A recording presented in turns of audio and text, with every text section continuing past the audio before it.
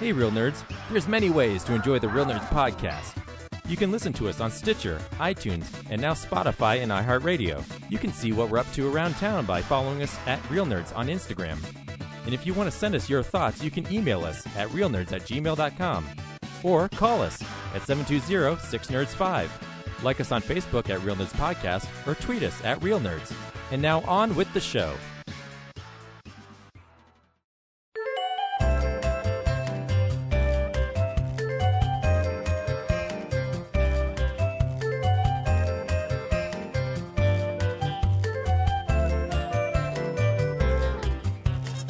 This is Real Nerds Podcast, and for 10 years, every week we have been bringing you a new podcast about a movie we've been watching. This week, it was One Night in Miami. Stay tuned to the end of the podcast where we will tell you if you should see the movie, play the trailer, and then spoil the movie. We also talk about movies that we've been watching, movie news, movies that are coming out that you can purchase, and general banter. General Banter is not my favorite member of the United States Army. It's the less-known sequel to Sergeant York. Yeah, it was kind of weird that they asked Gary Cooper's brother, Derry Cooper, to play the lead role. But hey, Brad, I haven't listened all the way through the Film Splosion episode, and I got an email from Carol saying her Film Splosion list was incomplete. Well, that's on James then, because James was the one who read it. Yeah, talk to her son. He read it. So, if you don't mind, I'm going to read Carol's Film Splosion list. Yay! We should also clarify that James and his mom don't speak to each other anymore. It's only through the podcast. James has such a big head now. He doesn't even talk to his mom about Real Nerds. She said, I was listening to Film Splosion and something went wrong with my email. James just read the beginning and said, that's it. Maybe he was a little distracted. So it was a long one. I think we were trying to wrap it up at that point. But I mean, she was the only one who sent an email at all. So I don't know what happened. He did have a new kid like 2 weeks later, so he had that baby brain going on. Yeah, that's fine. Anyways, hello there, Real Nerds. Usually at this time, I complain about the scheduling the Film Splosion so early in the year. This year, who cares? My first thought was 2020 Film Splosion. Seriously? I have nothing to say. Well, if you know me at all, you know that's never true. Yeah, that's funny. But when it comes to this year... Then come on the podcast, Carol. If you have so much to say, we would love to hear it. Yes, replace your son. And now that we're virtual on Zoom, you have no excuse. You don't even have to go anywhere. You just pop onto your computer. Bing, bang, boom, you're on the show. I've already tried. She doesn't want to be on. She likes listening. Boo. Come on the show, Carol. We don't boo James's mom. Yeah, I'm not booing her as much as her decision. Carol, you do whatever you want to do. We love you and we miss you. I checked the IMDb list of the top 300 movies released in 2020. I've seen 11 watching it now. And we only saw one of them in theater. That was on March 6th. Up until then, we saw movies that were in 2019. Crazy. I checked our history on Prime and Netflix. Not much to write home about there. We watched several series, miniseries, and older movies. We have found a few gems along the way. It has been fun and sometimes frustrating trying to find things that are good enough to recommend to anyone. The Guernsey Literary and Potato Pill Pie Society is one. The last couple movies... That's a good movie. We have watched... last couple weeks, we've watched 9 Christmas movies. Yikes. Loved The Mandalorian. Probably the best thing we've seen this year. Brad, have you continued to watch Discovery? Star Trek Discovery? No, I'm still... Yeah. I haven't watched season 3 yet. So, is there spoilers coming up? No, she says, I haven't heard you say anything about it, and I'm a few episodes behind. It makes me a little crazy. Dragging my feet on resubscribing to, I guess, Paramount Plus now. Yeah, I have it because my in-laws signed up and gave me their login. It's definitely an old person, streaming service. Yeah, they got, all the good, old TV shows on it, like Taxi and Dick Van Dyke Show, so... Yeah, but it's also the posters or selections are really big. Anyways, I'm not even going to attempt to make a top 10 list. I will say a little about Let 'Em Go. Oh my, this is a very good movie. It's a really hard, beautifully told story. So intense. I agree with Brad that I expected an invitation to Peter J. Wonder Woman 1984. We decided to watch a double feature of Wonder Woman and Wonder Woman 84 on New Year's Eve. Enjoyed the first one and very disappointed in the second. So different from the first, too comic bookish. Yeah, I think the story is like, the wish granting thing is a struggle. Which is weird to say after we just like celebrated the Infinity Gauntlet for 10 years, but yeah, but like I said, the MacGuffin of artifact that grants wishes is really weird. Emma enjoyed it and holds a special place because it was the last movie we saw at Alamo. Onward. Hey. This is a wonderful movie. Enola Holmes. I'm a Holmes fan. This was a little different. I had a few issues, but had fun with it. She always surprised me with some. Bad Boys for Life. Rich said to tell you that it was better than the Man. Funny thing, out of 300 movies on IMDb list, there are 22 that I'm interested in. Hopefully, I'll hear more about them in this episode. Oh, by the way, I agree with whatever James said about McMillions. One episode was all it took for when we were hooked. Hope you're all well. I hope to see you soon in 2021. Love y'all, Carol. And new addition, Wild Mountain Thyme. This is such a wonderful story. Love these quirky characters and the beautiful scenery. And now that I've listened to your list, we have a few more to look forward to. Cool. I need to see Wild Mountain Thyme. I haven't watched it yet. I don't think Carol's going to watch Mank. I think you got to expand your Emily Blunt a-thon. I know. Fuck. Thanks, Carol. As thanks, always, Carol. We appreciate it. Maybe Corinne doesn't, but I do. I just want her to come on the show. I think she'd have a good time. I think so, too. That would be the final episode of the show, is that Carol finally comes on the show. I've been trying for 10 years. 10 long years. It's all come down to this. Carol v. Real Nerds. I lost everything. And one person brought me back. Tell me, nerds, do you bleed? Just imagining Carol in the Ben Affleck batsuit now. I do feel like maybe she should write in a little more often. Maybe just Carol, anytime you see a cool movie, just send us a quick email and let us know what it was that we're missing out on. Yeah. Yeah. Even if it's Honest Thief. I'll listen to opinions about Honest Thief God. Carol. Let Honest Thief go, Zach. Okay? I will not let him go. If you bring up Honest Thief again, I'll bring up Tiger King. No. Okay. I'll behave. That is so weird. Why is that the thing that triggers you?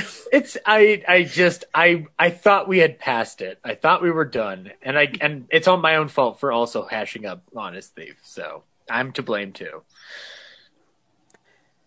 This is movie news. It's real news.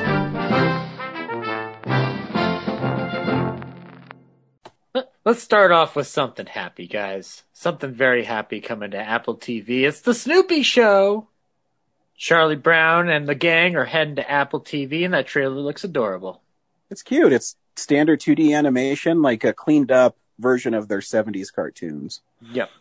Looks very splendid, and you can start watching this on February 5th, 2021. So, I tell everybody, one of my favorite Ultra HDs is the Peanuts movie. It looks amazing on Ultra HD. That's one I want to pick up. I got the Blu-ray, but that's an upgrade. You peasant. When I got it, Ryan, it was the collector's edition Blu-ray. I didn't have a 4K player. I'm sorry. I'm sorry, I swear. I did just get my phone upgraded, so I got that free year of Apple Plus or Apple TV or whatever. So I'm gonna have to log in because I've heard good things about Ted Lasso, and then also Wolfwalkers is on there. Maybe you know the answer to this, Corinne.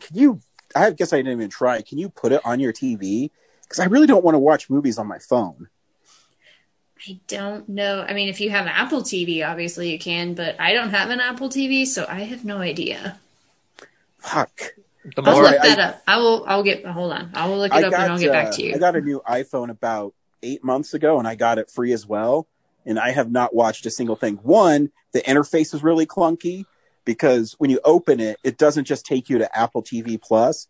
It takes you and shows you everything you can watch on Apple TV, which you have to pay for some of the stuff. You have to actually select that you want to go to the stuff that you can stream. So it's kind of annoying. Okay. I mean, well, yeah. Amazon used to have that issue. They don't anymore. Now the answer to your question, Ryan, is yes. You can watch Apple TV Plus shows on non-Apple devices. All right. So I'm assuming if you find the app or whatever on Roku or something, shouldn't be a problem. You've got a Samsung, right, Ryan? Yeah. Odds are the app's there because Disney Plus got on there pretty quick. So I don't know, maybe. Yeah, I guess I should look, not be lazy. Anyways. Yeah. Hey, no excuses. Anyway, moving on though, Corinne mentioned Apple TV Plus and Apple Plus and all the plus signs. CBS All Access, which is the non-plus titled streaming service, will now be becoming Paramount Plus, thus conforming to everybody else. It makes more sense. Like the CBS All Access, you think that you're just getting CBS shows. Yeah. And if you make a bigger umbrella saying, no, we're, Viacom and Paramount, you can watch, I don't know, Indiana Jones here. Yeah. And actually, this will be the great place for you to pick up eventually films such as A Quiet Place 2, Top Gun Maverick, Snake Eyes, Clifford the Big Red Dog. Oh, wait, no, I forgot that we're not talking about that movie. And the movie Rumble. So, yeah, I mean, it makes sense that they're doing it. I just don't like the name Paramount Plus for whatever reason. I wish they had come up with something different, but that's whatever. It's nitpicking at this point. But yeah, it looks like starting in March, the rebrand will be fully operational in both the United States and Latin America. So yeah, look forward to Paramount Plus. Ryan, there's some news that you can probably shed more light on than I can. There's going to be a Spider-Man ride in Disneyland for the Marvel World. Yeah, it's called Web of Spider-Man. It's awesome. They announced it coming about a year and a half ago, and it was supposed to open, I think, in June of 2020. Wait, what could have caused it to delay? Oh, wait, never mind. Yeah, so the whole Avengers campus, or whatever it's called, Avenger Academy at Disney California Adventure, has Spider-Man, it has the Guardians of the Galaxy ride, an Avengers ride, and it has a lifelike animatronic Spider-Man that swings from building to building. And I'm guessing part of the deal with Sony is Tom Holland is Spider-Man in the ride, and it looks awesome. Is the Spider-Man leftover from Turn Off the Dark? I hope not. It's going to kill that Brad will kill people. I think if you go online and go to YouTube, you can type in Spider-Man Disney animatronic, and they have a preview of what it does. It's pretty impressive. Has it at any point said that it has to eliminate the human race? No, we're good. Okay, good. Just as long as you don't use flash photography. Okay. Nice Simpsons poll. That's old Simpsons too. Yeah. Now, remember, Ryan, we parked in the itchy lot. No. There, we made it. Let us never speak of the shortcut again.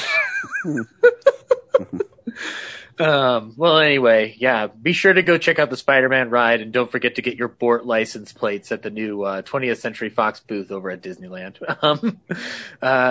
Moving on, I know I said some stuff about Liam Neeson the last couple of weeks, but I have a moment where he can redeem himself, because it seems like Seth MacFarlane wants to reboot The Naked Gun, and he wants Liam Neeson to take on the Frank Drebin role, and I'm not opposed to that at all. I think it's a great idea. Why? Because Liam Neeson sounds like Leslie Nielsen? Maybe that's his thinking, and you know what? That's fine. Let him do that.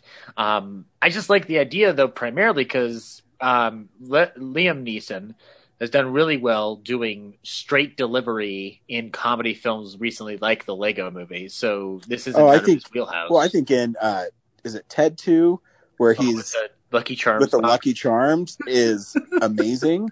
Yeah, and part of that movie.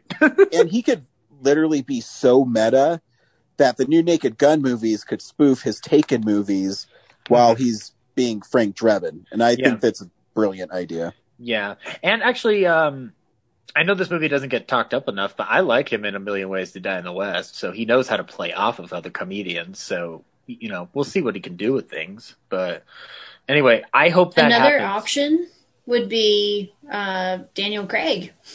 If you've seen that SNL skit where he does like a Bond parody with all the like regular people in the casino, like you can tell like he's having a lot of fun with it, and he's actually got some pretty good comic timing. But he's got Dubois now. He's got Ryan Johnson. He doesn't need Seth MacFarlane right now. It's a different situation.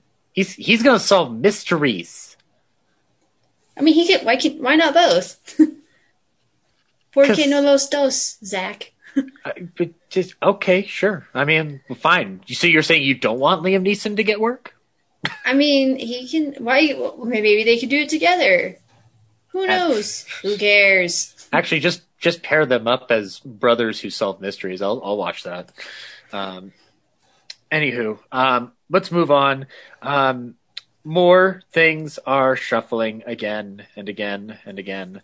Amongst the latest reshuffles are Last Night in Soho, Nobody, Ghostbusters Afterlife, the Uncharted movie that has yet to reveal itself as actually happening until I see it in front of my eyes. And Top Gun, not Top Gun Maverick. No, No Time to Die. Sorry, No Time to Die, which has now been delayed again to October 2021. So suffice it to say, everything's moving around. There's some interesting, at least clarification coming from Searchlight Pictures, though. They've had a whole slate of things. The Night House, The Eyes of Tammy Faye, and they've had two Guillermo del Toro projects, one of them being Antlers, which is directed by Scott Cooper, which now has a new release date set up for it. You'll be seeing that on October 29th, 2021. And Guillermo del Toro's next directorial effort since The Shape of Water, his remake of the movie Nightmare Alley, which is a noir film involving carny folk. And you will be able to see that remake on December 3rd, 2021, which also features Willem Dafoe. And that's the best. Have you ever seen Nightmare Alley, Ryan? I have not. You might want to look it up before the remake comes out. It's a very heavy noir that has the censorship issues by the very end of it, but it drags you deep and deep and deeper than you think you could go at that era. It's really good. Nice. And then we'll move on to some Disney Plus news. This February, all 5 seasons of The Muppet Show are coming to Disney Plus, and the only reason I announced that is because, hooray! Hey Ryan, it's time to play the music, and it's time to light those lights. So you'll get all 5 seasons of that. This is the show they did in the 70s, where it's a little bit more of a mix of adult and children's content. Got guest stars like Alice Cooper, Mark Hamill, Elton John, Liza Minnelli, Gene Kelly, all your favorites that you don't remember unless your parents told you about them. You can watch those. And Steve Martin, too. Everybody remembers Steve Martin. There's some theater news that we'll just shake off of our backs right now. Movie theaters are still struggling within all this. AMC is keeping bankruptcy at bay.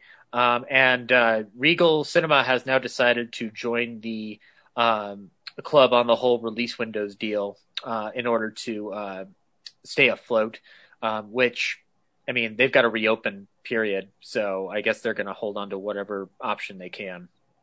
I don't know. Has there been any reports that anybody's aware of Regal and Cineworld reopening their locations, or is it all still just dead in the water? I haven't heard anything. I mean, I just read an interview with the head of AMC, and they got enough money to make it to the end of 2021. Mm-hmm. So I think a lot of people were pissed at Warner Brothers for what they're doing, but I think in a way they're going to help keep the theaters open at 25% capacity with their films that are coming out. I can't wait. I'm going to see Godzilla versus Kong in IMAX. So, what a way to segue into possibly the. So a lot of people were pissed at HBO Max and Warner Brothers at the time, but I think that might be the best option to get people slowly back into theaters. Because the CEO of AMC even said that there is no confirmed cases transmitted from his theaters. So right, I haven't heard really anything confirmed that any cases have been caught. So that's what that is. But anyway, I hope that everything plays out well for itself. But you already mentioned Godzilla versus Kong, so I'll just move into that. Oh, we got a trailer for Godzilla versus Kong, and guys, it's Godzilla versus Kong, and it looks dope, and I want it now. 4 more years. No, I just want Godzilla versus Kong in my lap, by any means necessary now, which probably will be theater, because I do want to see that on as big a screen as possible. And it looks like all the fun actors are coming back from the previous monster era films. It's one of those things where the kid in me will always want to see monsters fight. Yeah. And even though the last couple, I think Kong Skull Island was really fun. Godzilla King of the Monsters is okay, but I still really want to watch it. I think ultimately when it's all said and done, Ryan, we don't have to worry about those human actors because we all know what we're going there. We're going there for a CGI spectacle, and I can totally conform and accept to that because did you see them tossing each other back and forth in that ocean? I want it, Ryan. Can we break into Warner Brothers and steal the print? I don't think that's allowed, but I kind of don't care. I already know how it's going to end, though. They're both going to find out their mother's name is Martha, and then fighting will stop. There's just subtitles as Kong beats his chest, and it goes, "Why did you say that name?" Yeah. Then Godzilla sacrifices himself, gets buried in the ocean, but then you see a bunch of fish float up in the air. That's how you know there will be a monster league. Doomsday Mothra jumps out of the ocean and just takes them all on. Yeah. Could they maybe fight the Wasp woman or the 50-foot woman from the Roger Corman era? Why don't we just throw any monster in there at this point? You know what they should do? Gamera. Because Gamera's friend to children. And who doesn't want to see a giant turtle fight a giant lizard and a giant monkey? I'm down. I'm down for all these ideas. I have a piece of news that Brian might find interesting. I guess this... So, as we all know, Top Gun is getting a sequel called Top Gun Maverick. It was apparently, because of all the delays, Netflix and Apple both sought out to buy Top Gun Maverick from Paramount Pictures. And then Tom Cruise responded with, you have a lot of nerve. And then they turned that. Well, yeah, you're going to turn it down because are they going to offer you $1 billion? Yeah. If not, I tell them to go fuck themselves. No. And what's more, Ryan, the movie is now supposed to be hitting theaters July 2nd, 2021? I think, and I could be wrong, but I think that will happen. In fact, I think that even Black Widow might happen because it's been kind of quiet about it.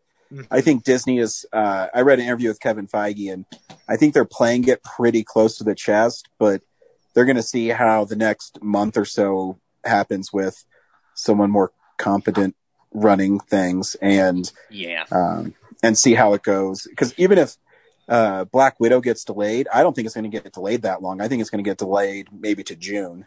I have a theory, Ryan, and maybe it's out of line, but hear me out because it does favor your favorite star. July 2nd, 2021, Top Gun Maverick comes out into theaters. July 4th, 2021 ends up becoming the biggest box office for a 4th of July weekend ever because Top Gun Maverick is in theaters. I don't know if that's feasibly possible given the COVID world we live in, but I just want anything to break that box office window if possible. Well, I think that once enough people are vaccinated and people have confidence again, people are going to go back to their normal lives. And no doubt. And going to movies is part of it. And I can tell people that are listening to this show, I've been to the movies countless times, and they're safe and they're fine. Just, follow the rules while you're there and you'll be good to go. Yeah, but we've all gone, and everybody's taking it seriously. AMC makes you fill out a list for contact tracing. They're not screwing around. So, yeah. As we've talked about before, I think the greater risk of transmission isn't with the guests, it's with the staff. Well, yeah, you found that out through the In-N-Out burgers here in Colorado. Yep, and the Chick-fil-A's. Yeah. Why did you all wait 12 hours in line for a fucking burger? It's okay. It's a good burger if you're in California. Well, you've been locked in your home for so long. I guess so. Yeah, I guess so. But my sister pointed out for the 12 hours you were waiting there, you could have driven to Vegas, gotten an In-N-Out burger there, and then driven home. I never would, but I mean, I don't know. But yeah, anyway, yeah, it's whatever. 2 more pieces of news. Jeff Nichols, the director of such films as Take Shelter and James's favorite movie of 2013, Mud, was set to do an Alien Nation remake based on the 1988 buddy cop film. And now he has apparently turned it into a 10-episode series pitch, and he's hoping Disney will make it. So yeah, we'll see if that develops anytime soon. That sounds a little bit more lucrative within the environment, given the fact that it seems like if you're going to pitch an idea like Alien Nation, which is a little like cultish, you might want to just try it for television. But yeah. Anywho, I don't think I've ever seen Alien Nation, and I kind of want to watch this movie now. It's got James Caan and Mandy Patinkin in it. Looks like some fun. Meh. Okay. And last piece of news, we lost legend, Great Beyond Wisconsin, you're on the air, because Larry King, who was in Ghostbusters and some other movies, has passed away at the age of 87. He was in other films such as The Contender, Enemy of the State, Bulworth, and Contact. But we all know that he was famous for over 6,000 episodes of a show on CNN and his radio show out of Washington, D.C. I think each and every one of us, to an extent, has had a Larry King memory / experience watching his show in some form or fashion. I don't know if anybody has any particular fond memories, but my mom had him on all the time. And I have ended up having to go back to a lot of his recordings for research for my convention lectures. So, he's definitely had a unique style only unto him. So it's a shame that he has left us, but he left behind a hell of a legacy. That's not a doubt in the world, to be sure. So just recently, Joe McHale shared this conversation he was having with Danny Pudi, and he asked him what his dream was or something along the lines of that. Yeah. And Danny Pudi said, just being happy and yada, yada, yada. I know where you're going with this. And Larry King said, don't you want a private jet or something? And Danny Pudi said, I'm a voice on DuckTales. Yeah. That was a wonderful clip. Everybody's like, it seems like anybody who got to interview with him either during his CNN show or in his web show years has shared a memory. Paul F. Tompkins shared a wonderful one of him looking awkward as all hell as Larry King's trying to introduce him. That was like an adorable thing to watch. He did he did a lot of like death tributes. The one I fondly or firmly remember is the Bob Hope one, when Bob Hope died, because that's when around the time I got into like people like Bob Hope. Like they did a full tribute and everybody calling in and everybody sharing memories. It was just interesting to watch him facilitate all that while wearing suspenders and looking fairly sharp at the same time. So yeah, it's a shame, but he was 87. He had contracted COVID, but he had been diagnosed with lung cancer in 2017 and had gone over procedure for angina in 2019. So he's had a series of health issues, as well as a series of lives, but that's beside the point. And yeah, hell of a win. Yeah, I mean, yeah, just what else can you say? I don't know. You didn't say it very well, though. These are Blu-rays that are coming out next week. DVD releases and Blu-rays. I apologize to the estate of Larry King and his many wives that I messed this up. Anyway, Ryan, I'm confused with Blu-rays this week. Can you help me solve this mystery? Sure. So you already got room for one more of the Blu-ray upgrade, right? No, it's coming tomorrow. Okay, so then this is correct. All right, so This week on Blu-ray, we've got a bunch of retro titles coming out, because that's all we still have, really. We'll start off with the Warner Archive lot. After The Thin Man, the second in the Thin Man series has come to Warner Archive Blu-ray. You can follow the adventures of Nick and Nora and Asta 2 as they solve yet another mystery. You can also get Room for One More with Cary Grant and Betsy Drake. Whoa. Let that breathe. You can also get Room for One More with the incomparable, the stylish, never goes out of style, classic cool Cary Grant and his second wife. I'm sorry. Yes, you're right. Let me can I rephrase it real quick, Ryan? Yes. Okay. Yeah. Also this week, you can get Room for One More, starring that classic cool himself, Mr. Cary Grant, who is not only the subject of an article series by Mr. Ryan Frost on RealNerdsPodcast.com. Thank you. Not only a legend in cinema throughout all of its many, many decades, and also the subject of a Secret History of Hollywood biography podcast series. No. Yeah, only promote mine. No, you both get room in my heart, so that's what this is. Nope.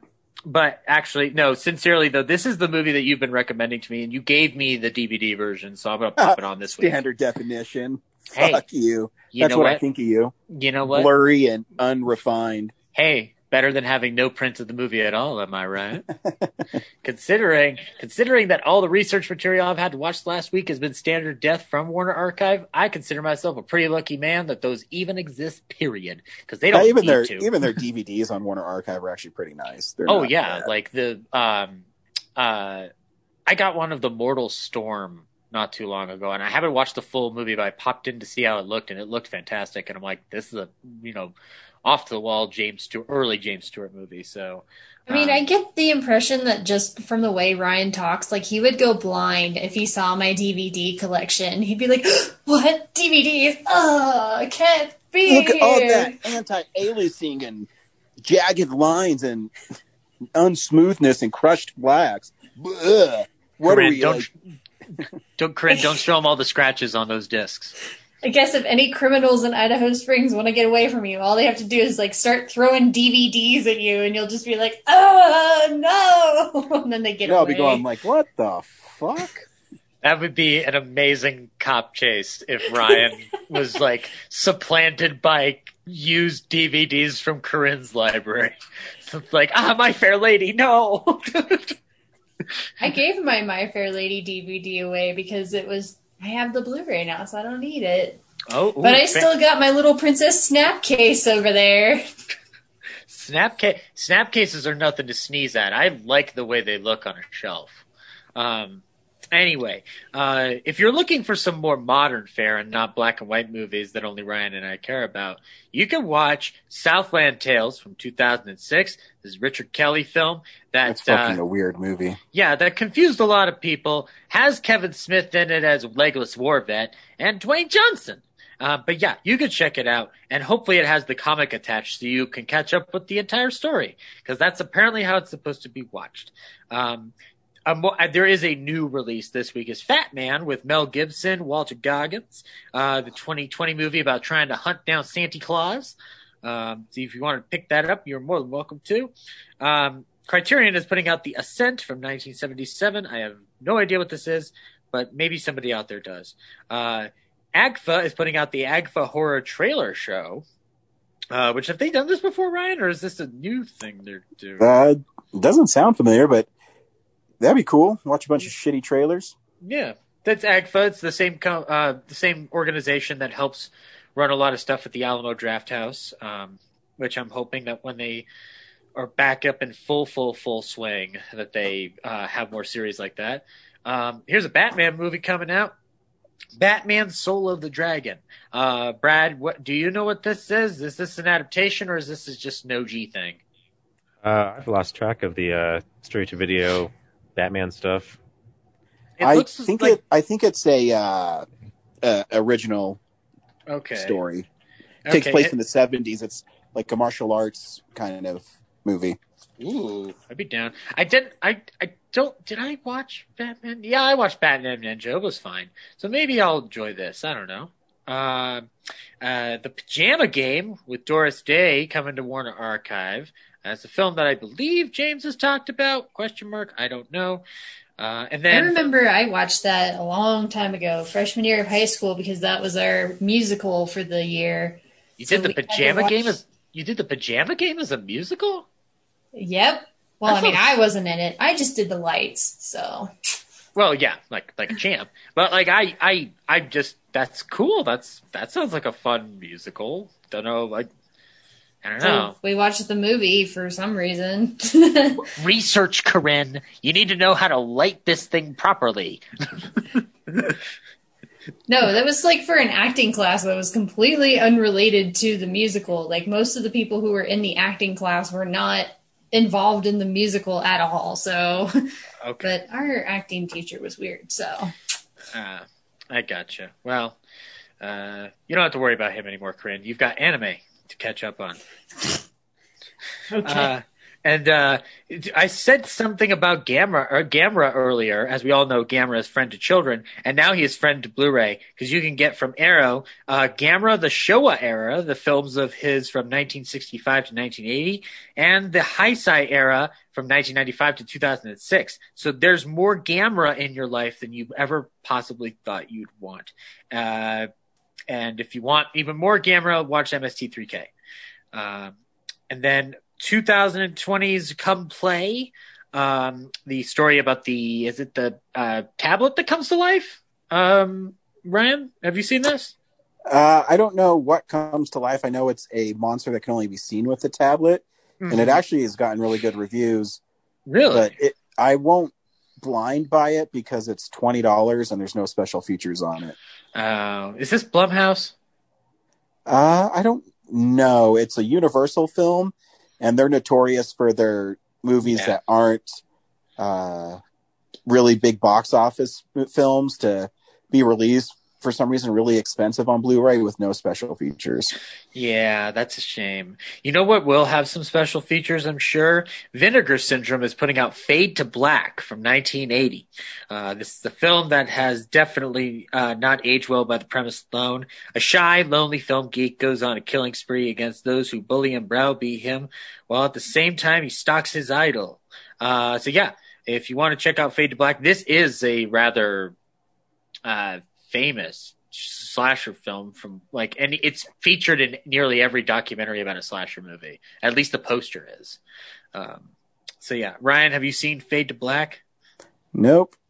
Neither have I. Maybe we'll have to check it out and see what it's all about. I do recall it being discussed as a title that was hard to acquire for some companies, but yeah.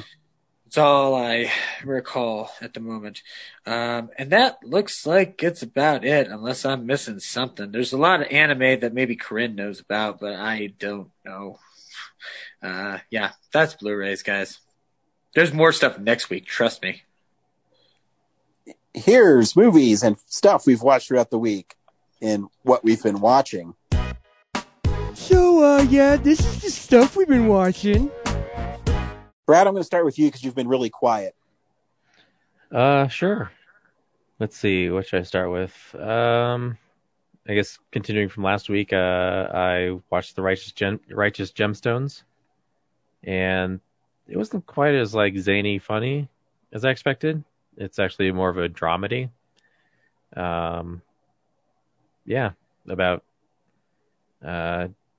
Danny McBride. God, what are their names? John Goodman. John Goodman. That dude from the Workaholics.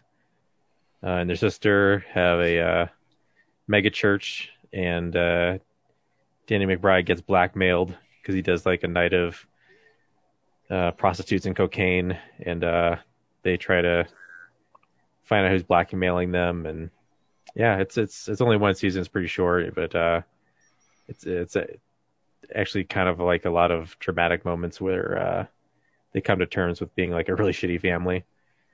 So, and their hypocrisy is exposed, so it wasn't too bad, but yeah, it's not as, it doesn't have that crazy hijinks that Eastbound and Down or Vice Principals had. So I know it's supposed to have a second season that got greenlit in 2019, but now it's just a matter of Danny McBride sitting down to do it and then eventually making it. Yeah, I was surprised how much writing credit he had. I didn't expect that. So yeah, he keeps himself busy. I know clearly the Halloween movies have kept him busy for a hot minute. So yeah, but yeah. Cool. Speaking of the DC movies, I watched Death of the Family, which is the latest. Yeah, mine's been sitting on my shelf since it was $7. Did you call in to find out who would get to decide who would get killed, Brad? Or no, I watched it streaming on HBO Max, so it's linear. Like you just watch the thing, and yeah, the title story is only like 20 minutes of it. Really? Yeah. Okay. So it's like just like what happened with The Killing Joke. Wait, someone pick one. Oh, that I was saying it's just like what happened with The Killing Joke. No, like The Killing Joke was stretched out and padded to like what, an hour? Yeah, probably. But 70 minutes. This is just Bruce Wayne sitting in a diner. You eventually figure out he's talking to Superman, Clark Kent, and he's just telling you what I remember reading from that book of the Joker beating up Robin to death and blowing him up, and then how Robin turns into Red Hood. Yeah,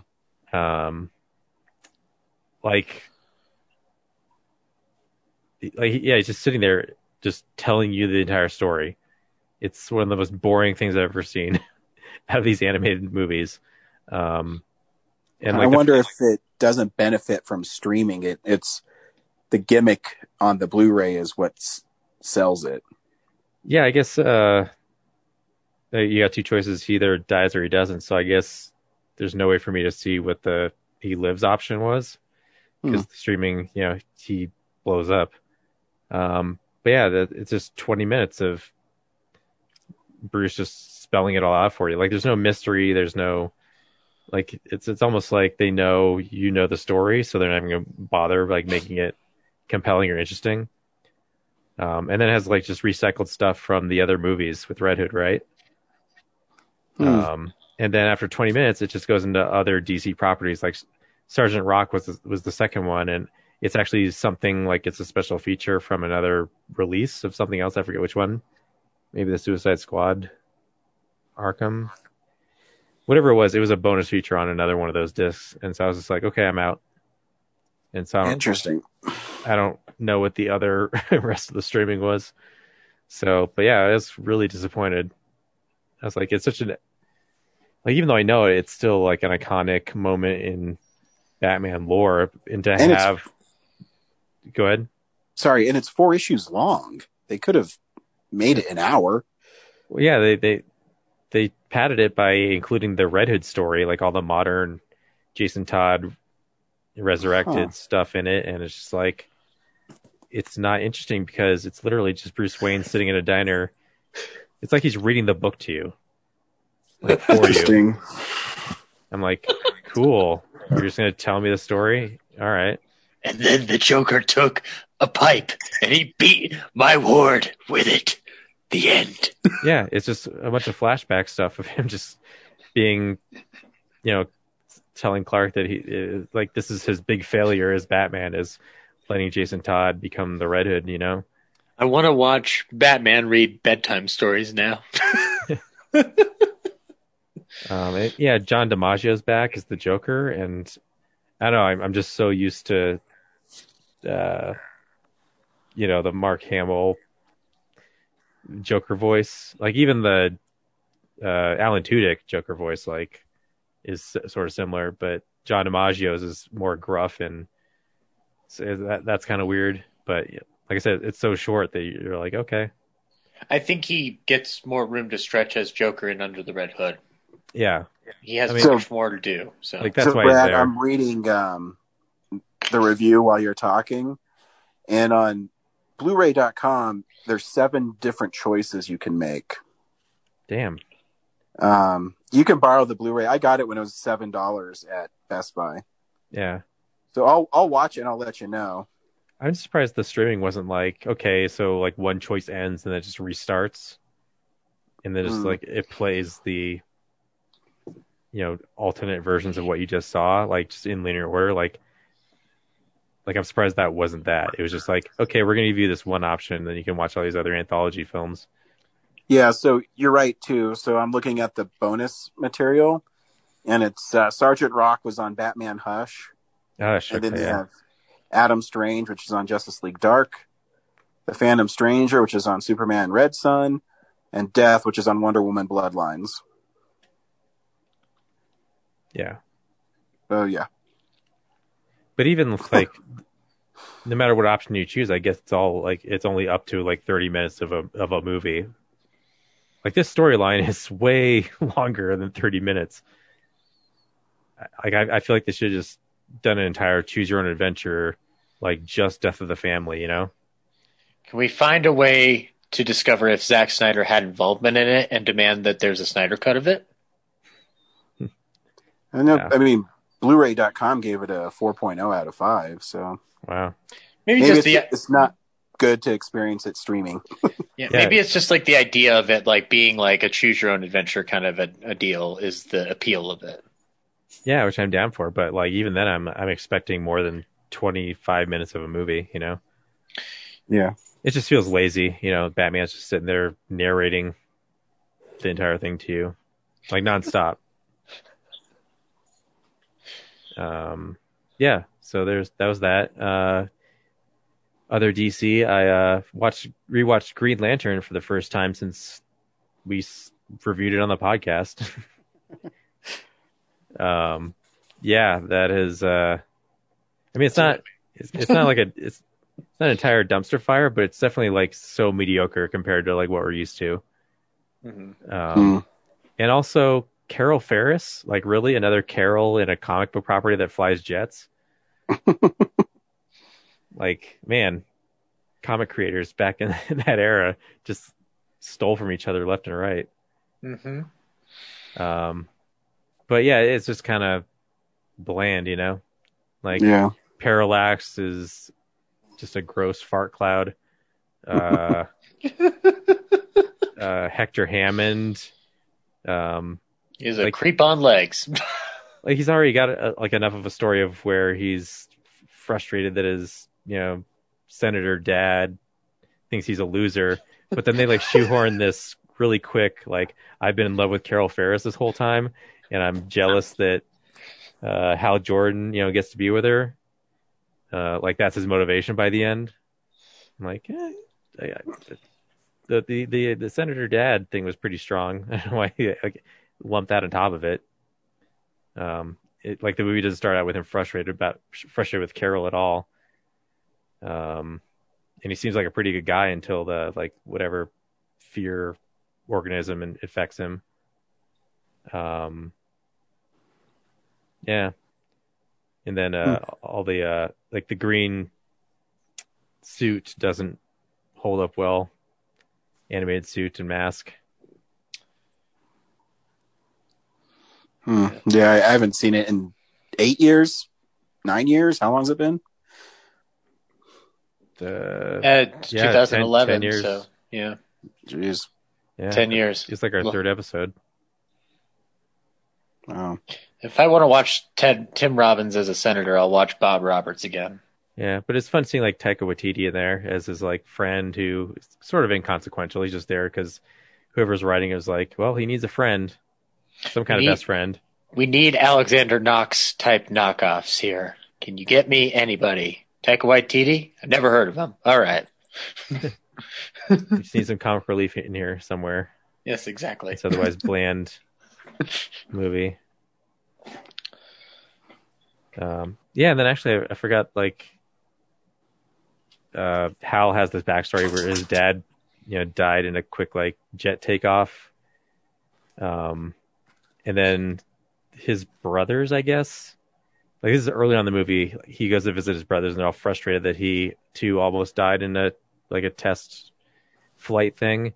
And then he has like a scene with his nephew, and then like those people never come back in the movie. Yeah.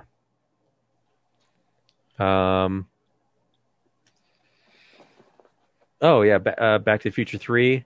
Talked about a lot, but this time I appreciated more is like, and I don't think it gets talked about a lot, is how great Christopher Lloyd is at playing 1955 Doc Brown versus 1985 Doc Brown. Mm-hmm. Like, it's amazing like how subtle his performance is, that when he's back in 1955 you feel like there's a certain distance for him, like he still treats Marty like Future Boy, and then once you've crossed over into the Wild West, like you feel like they've had this long time relationship. Yeah. It's just impressive, like just how subtle that is. I mean, realistically, Part 3 is his movie.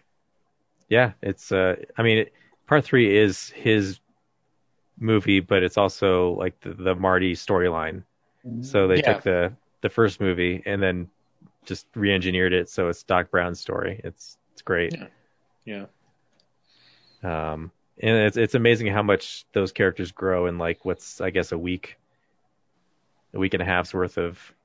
Yeah. Well, time means nothing in there, so yeah, it's a week, but it's been years. As I was watching, I was thinking, like, what would happen if they went back through time more and more often?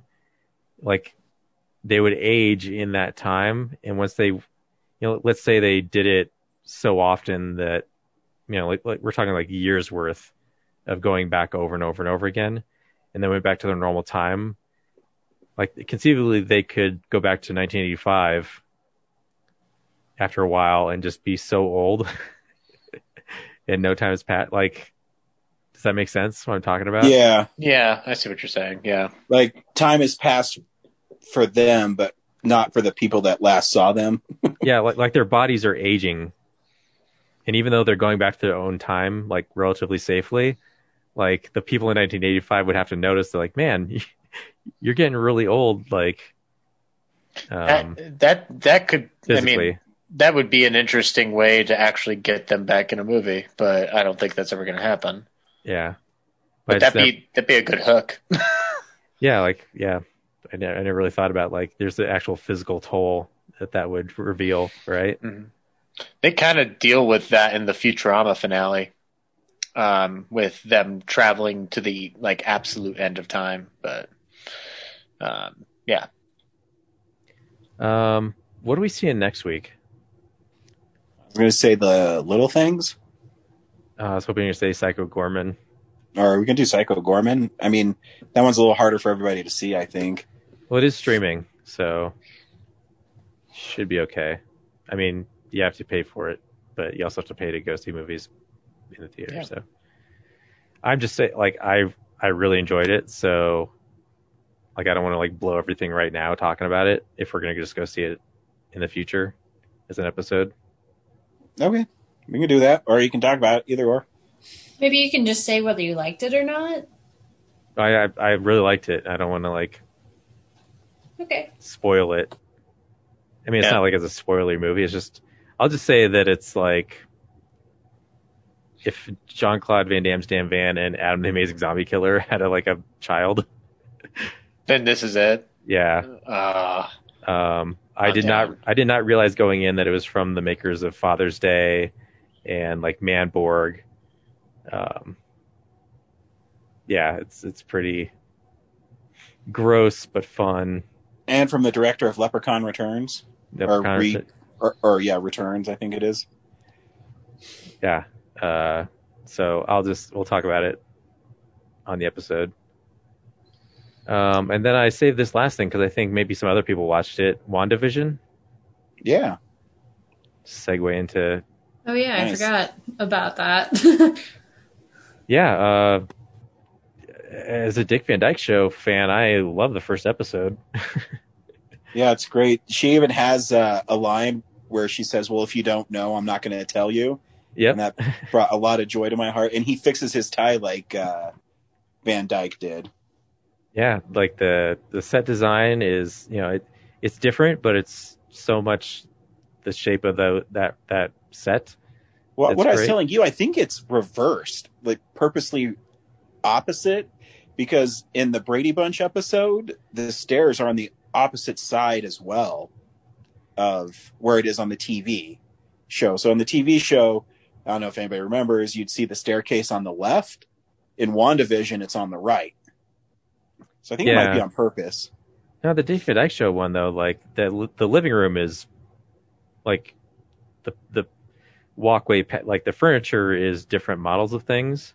Like there's a couch instead of a stove, like in that one corner, but the front door is still on the left, and then the path to Richie's room is still back there. In the kitchen, though, it's flipped. The kitchen, the island is still is like.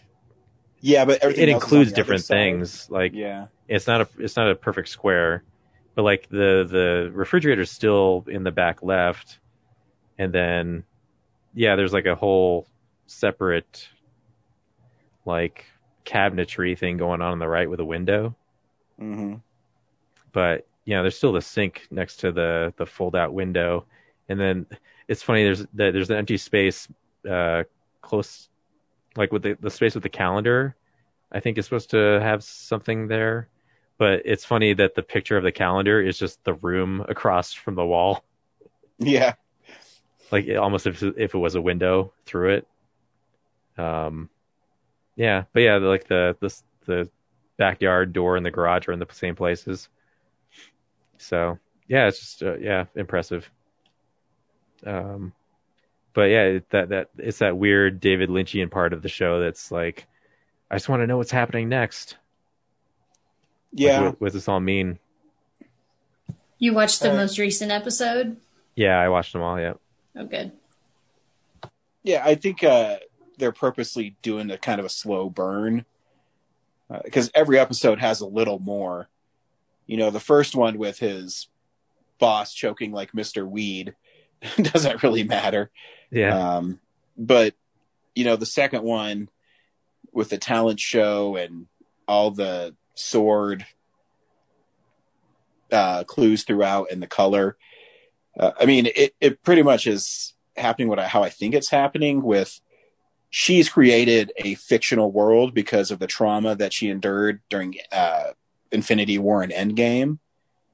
And it's just showing how powerful of a superhuman she is. It's interesting though, because like I didn't feel after like she's the last thing we see of her, she's talking to Hawkeye, and she doesn't seem that like she's sad, but she doesn't seem like psychologically broken. So it feels weird. Maybe because it's still sinking in at that point. Yeah, I mean, she just came back, but still, it didn't seem like. Yeah, I didn't get. She also has that moment with Thanos where she says, "You took everything from me." Yeah, but that just seems like a heroic moment. But sometimes it takes a little bit when you endure trauma for it to kick in. See, that's what I want to see is like what led to this moment, which I'm guessing they'll probably lead up to. But I'm just so curious right now, like where, why are we going through this roundabout way of things, Yeah. Is it just to pad episodes so that they can sell Disney Plus, or is it like, do these? No, I think they're telling a story. I mean, obviously it's, I think it's a reality that she's creating.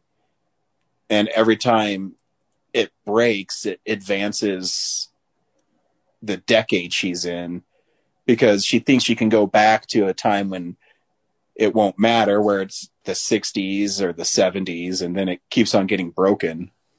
It's also weird that she is manufacturing those like 50-year-old realities when she's probably as a character like what, late 20s. Yeah. Hey, we like that stuff in our early late 20s. Yeah, I guess. Yeah. It's what you know. I'm just wondering, like, in the midst of growing up, being tested on by Hydra, when does she have time to like absorb Nick at Night? Maybe in her downtime. If she lived in another, like, she's supposed to be from Sokovia, and so maybe like the American shows got syndicated over there way after they were done with their run here. Like maybe it was like a 10 or 20 year delay. And so that's why she knows like all these shows from like the 50s and 60s or 60s and 70s. Or I don't think that much into it. I think it's just her reality that she's making based on stuff she remembers. Yeah. Who knows? Maybe she just happened to be next to like a TV antenna or something, and then that just kind of like influenced how her reality was warped. And so, am I correct? The girl that fell out of the sky, I guess. That's Monica Rambeau. Yeah, from Captain Marvel. Yes. But like, what is that? Like, there's obviously a fenced-off area that's got some kind of. Again, I think it's a world she's created that Sword is trying to get her out of, because she's created this world with issues. Westview seems like it's a real place. Like there is this real town, Westview, that she's in, and like maybe what happened, I don't know why she's there, but she's just there, and like she's altered reality because like some of the people are real. Like Catherine Hahn's character seems to be real, and that's why they were pointing out like I don't know about her character. I don't know. Like it just makes sense that like this is a town and like the people in it are like kind of under not like mind control, but they're just being influenced by the reality that she's created. I mean, it's easier to make something from nothing than to make something from nothing. It's easier to just alter something that's already there than to create something completely new. I actually think they're all Sword agents, and they're trying to help her not have a complete breakdown because of how powerful she is. So they're going along with her world, and there's someone else who is trying to infiltrate that world who's not a good person. So this is Monica Rambeau 20 years later, and she's walking to this town, and then no, Monica Rambeau's sent there to help her. Right, but she's physically walking into this town. Yeah. And then Wanda is ejecting her out of it, like because she told her about the reality that she knew about her brother.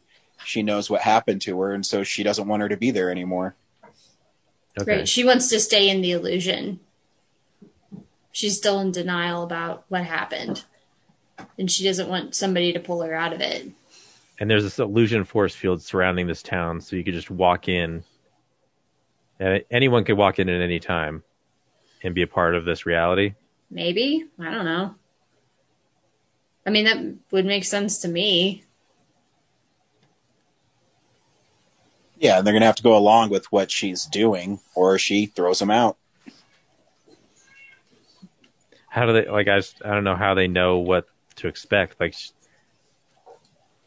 because she's broadcasting it. Like you see there at the very end of the first or second episode, like there's a Sword agent there, like taking notes or something. So they have with a TV. So they have antennas that can process. You're thinking way too hard about it. It's a show about a witch and a robot who may or may not be alive anymore. And I'm sure they'll answer all your questions for you, Brad. I know. I just figured maybe one of you had some answers so I could speed ahead of it. I did. I told you. I think it's a world she's making. You don't know shit. You're just guessing. She can alter reality. She did it once in the House of M, and she got rid of mutants. So yeah, I remember that. Yep. Yeah. Well, that's all I watched then. Corinne, Okay, 3 things. So I watched a new anime called The Disastrous Life of Saiki K, and it's pretty good. It's about this boy in high school who has psychic powers. Like he has telepathy, telekinesis, he can teleport, like just basically anything you can imagine. And it's just like a lot of like wacky hijinks with his friends, and it's pretty good. It's definitely more of like a comedy than it is like a fighting show. So it's pretty easy to get into, and they're actually like kind of like chapters within an episode. So you get to go through like 3 or 4 different little stories or adventures just within one episode. And sometimes they're standalone, but sometimes they're connected. And so I finished the first season. It was only 24 episodes. And I started the second season, but it's the second season's only in the Japanese dub or the Japanese audio with the English subtitles. And like, not like that's bad, but I just feel like for comedy shows, it's not as good because like, you know, sometimes it's like you're reading and it's like, instead of hearing a joke, you're just reading a joke, and it doesn't really, I don't know. Like anytime I've watched like more of a comedy anime, it just makes more sense when I watch it in English. Like it's way funnier that way. So I don't know if I'll keep watching it, but season 1's pretty good. So I'll recommend everybody check that out. It's on Netflix. I also watched the latest episode of Hanyo no Yashahime, which is the Inuyasha sequel. We got the backstory for one of the main characters that we've been wanting for a long time. And it was pretty good. My only qualm with it was that there's definitely a lot of story material there, and they could have easily made it a 2-parter because they felt like they just really rushed through it. And like some of the story beats felt a little off. It's like, whoa, all of a sudden this person's dead. And it's like, wait, we just got introduced to this person like 15 minutes ago. Why do I care that they're dead? So it would have been nice if we'd have gotten a little bit of like given that story a little bit more room to breathe. So, but they're moving at a breakneck speed now. And so then the last thing I'll talk about is our favorite thing for me to talk about on the show, The Blacklist. Yes. Winter, spring premiere, whatever. The Who Cares, the show's back on premiere. Exactly. So Ryan has already checked out premiere. No, don't worry, I'll stick around and make coy commentary. Oh, fun. Because this episode was like just complete and utter nonsense. I don't even know what's happening. As opposed to how many seasons that you've described the same way? So I went on a Twitter doom scroll of people's reactions to this. I haven't seen this episode, but yeah, I'd never seen so many people confirm our lack of appreciation for this series now. It's pretty impressive. I just hope that like it falls out of favor and like this show just ends. Like it just needs to end already. Please, NBC, Universal, whoever is in charge, cancel this show. I need my life back. No, can't do it, Corinne. Too many older people really enjoy watching that their guy from Age of Ultron being a weirdo and all the convoluted things. That it's very popular with older people.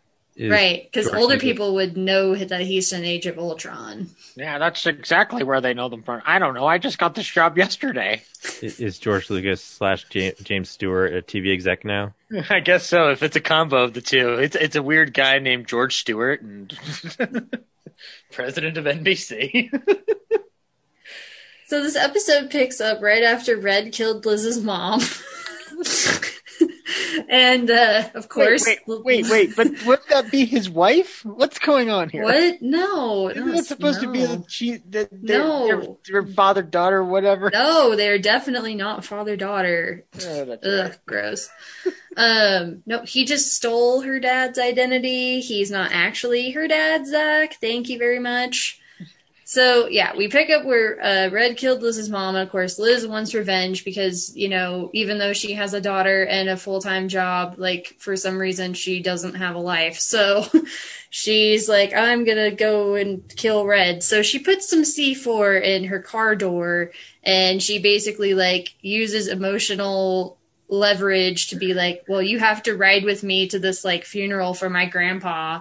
So he's like about to get in the passenger side door and set off the bomb. And instead he just coughs up blood onto her window. And I was like, what is happening? So then they have to rush him to the hospital. And of course she still wants to kill him. So she gets some person who I barely remember I was like, who is this lady? I don't even remember. She gets some woman to place the C4 on Red's hospital bed and just about blows up like the entire like wing of this hospital. It's like, okay, so Brad knows, like, Liz had like serious brain damage in season 5. Like, she was in a coma for 10 months. And I'm really starting to wonder. Ryan left. He sent me a message. It just says, fuck. And that's a gift of Peter Griffin hanging himself.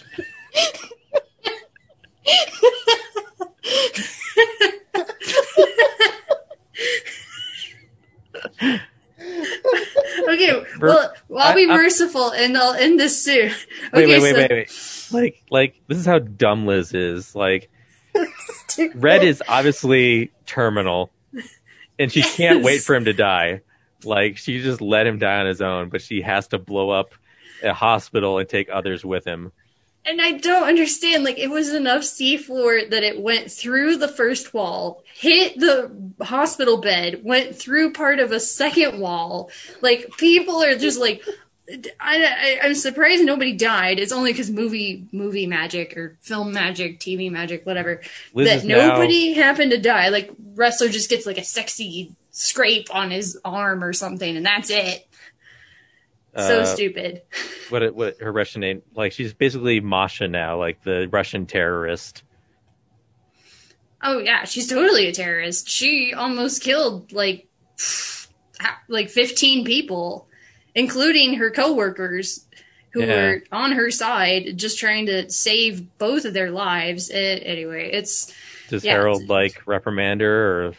Well, she left the team by that point. She turned in her badge. So she's like a full-blown criminal again, which I'm like, oh, so we're going back to the season 3 storyline. There's nothing new under the sun. They ran out of ideas for the show back in like season 4. And they just need to please, NBC, please cancel the Blacklist so that Ryan will no longer attempt to kill himself. And I can stop talking about this show. I feel like you guys describing the Blacklist all this time feels like the failed pitches for like 19 McBain movies in the Simpsons universe that just never worked out.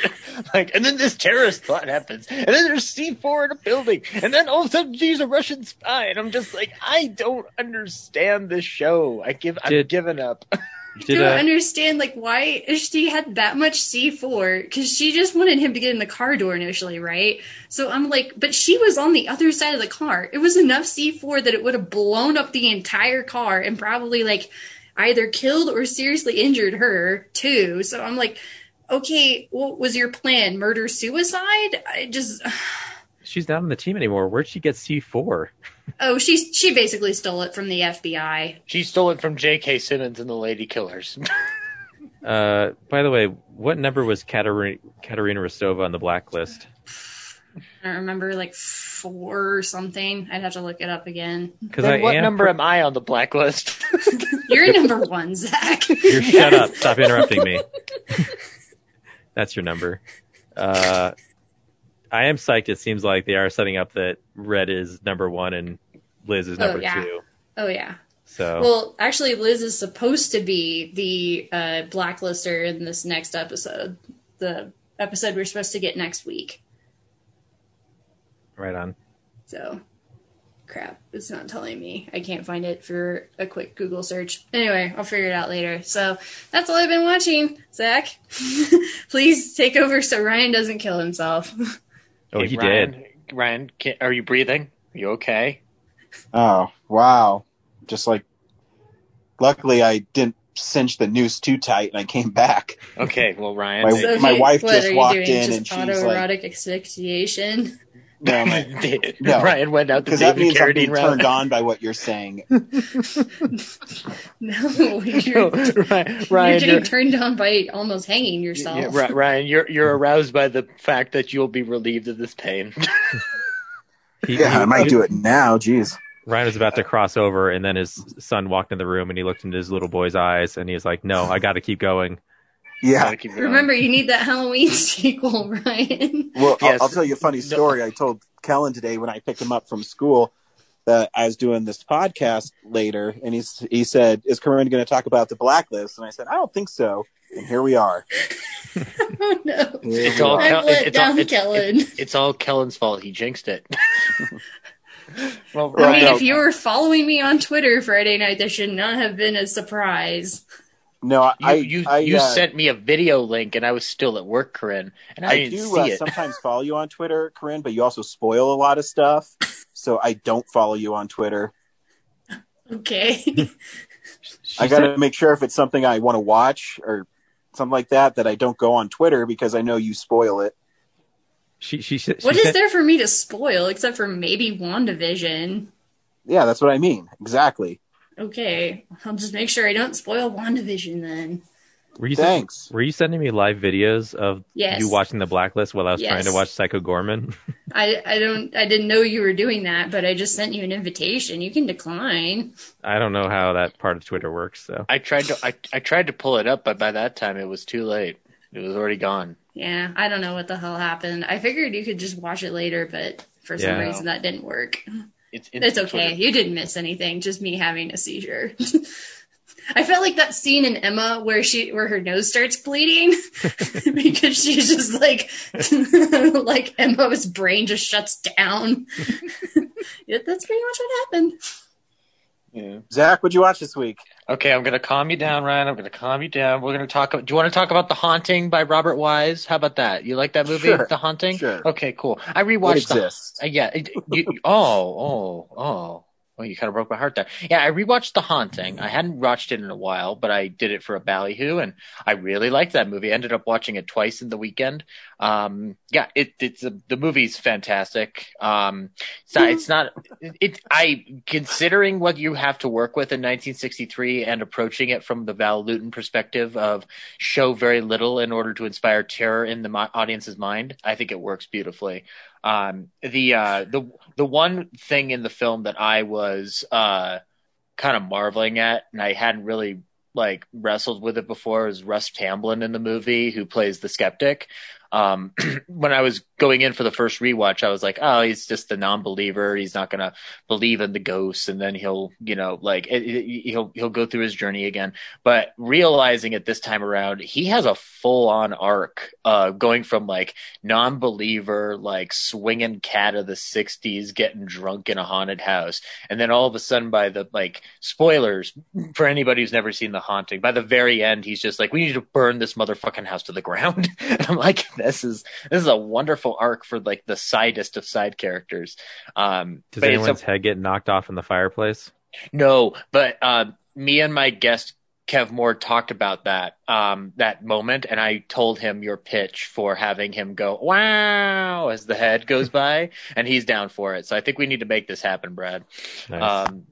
But yeah, no, we were actually kind of lamenting that remake and talking we talked for 2 minutes about how it's a remake that happened, but it went through kind of a development hell. But so that's a fun movie. I rewatched My Man Godfrey for another recording. That movie's still wonderful, very, very prescient to today. The wonderful execution of direction from Gregory LaCava, and I appreciate Carole Lombard in that movie, obviously, but I really focused on her this entire rewatch. Powell's great, but Lombard's kind of pulling off a weird miracle in that movie of playing a ditzy socialite, clueless socialite who has such a big heart on her chest that it's just impossible to look at her the same way you do the rest of the family that she's stuck with. and also the redemption of her sister in that movie is remarkable to watch too, because it's almost impossible given the way the character's written, but it's still beautifully directed movie about the forgotten man and Depression era America. I've started doing some research for my lecture for a convention for Jack Benny fans, and so I rewatched the Hollywood Review of 1929, which, if you've never watched this movie before, you don't really need to. I like it because Jack's in it, but that's not saying much. It's very much a review of its era. It's basically like a Broadway show of that era. You have an MC come out, introduce several acts, and then you watch musical numbers or stage comedy acts. And the benefit of the movie is watching certain acts that don't really get a film career after this. And watching basically Jack do his vaudeville routine early on before he really moves into radio. The Warner Archive, we were talking earlier, Ryan, about Warner Archive DVD transfers. Uh-huh. This one doesn't look too bad. And it actually has, one of the key things about this is one of the first cinematic interpretations of the song Singin' in the Rain, which is comprised of a color sequence amidst a primarily black and white 2-hour movie. So that is a reason to watch it if you want to watch very early Technicolor work its magic in there. This is a movie that feasibly was supposed to kick off Jack as a movie star, but Thalberg and the other people at MGM didn't know what to do with him, and MGM wouldn't loan him out to any other studio. So he was kind of stuck. And so that's why when he moves to radio and then teams up with other studios, nobody else really knows where to put him because his persona and his popularity keep changing.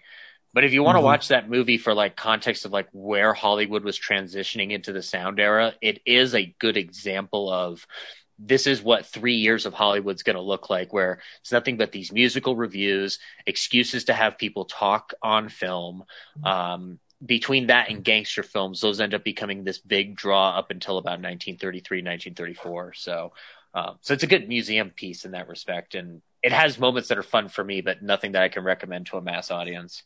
I rewatched The Leopard Man by Val Lewton. It's a story about a man who brings a leopard to a castanet artist at a club, and the leopard runs away, kills somebody, and now everybody believes that a leopard is stalking this village and killing people at random. But is it a leopard? I don't know. You'll have to tune in for The Leopard Man, which is wonderful. Yeah, have you ever seen it, Ryan?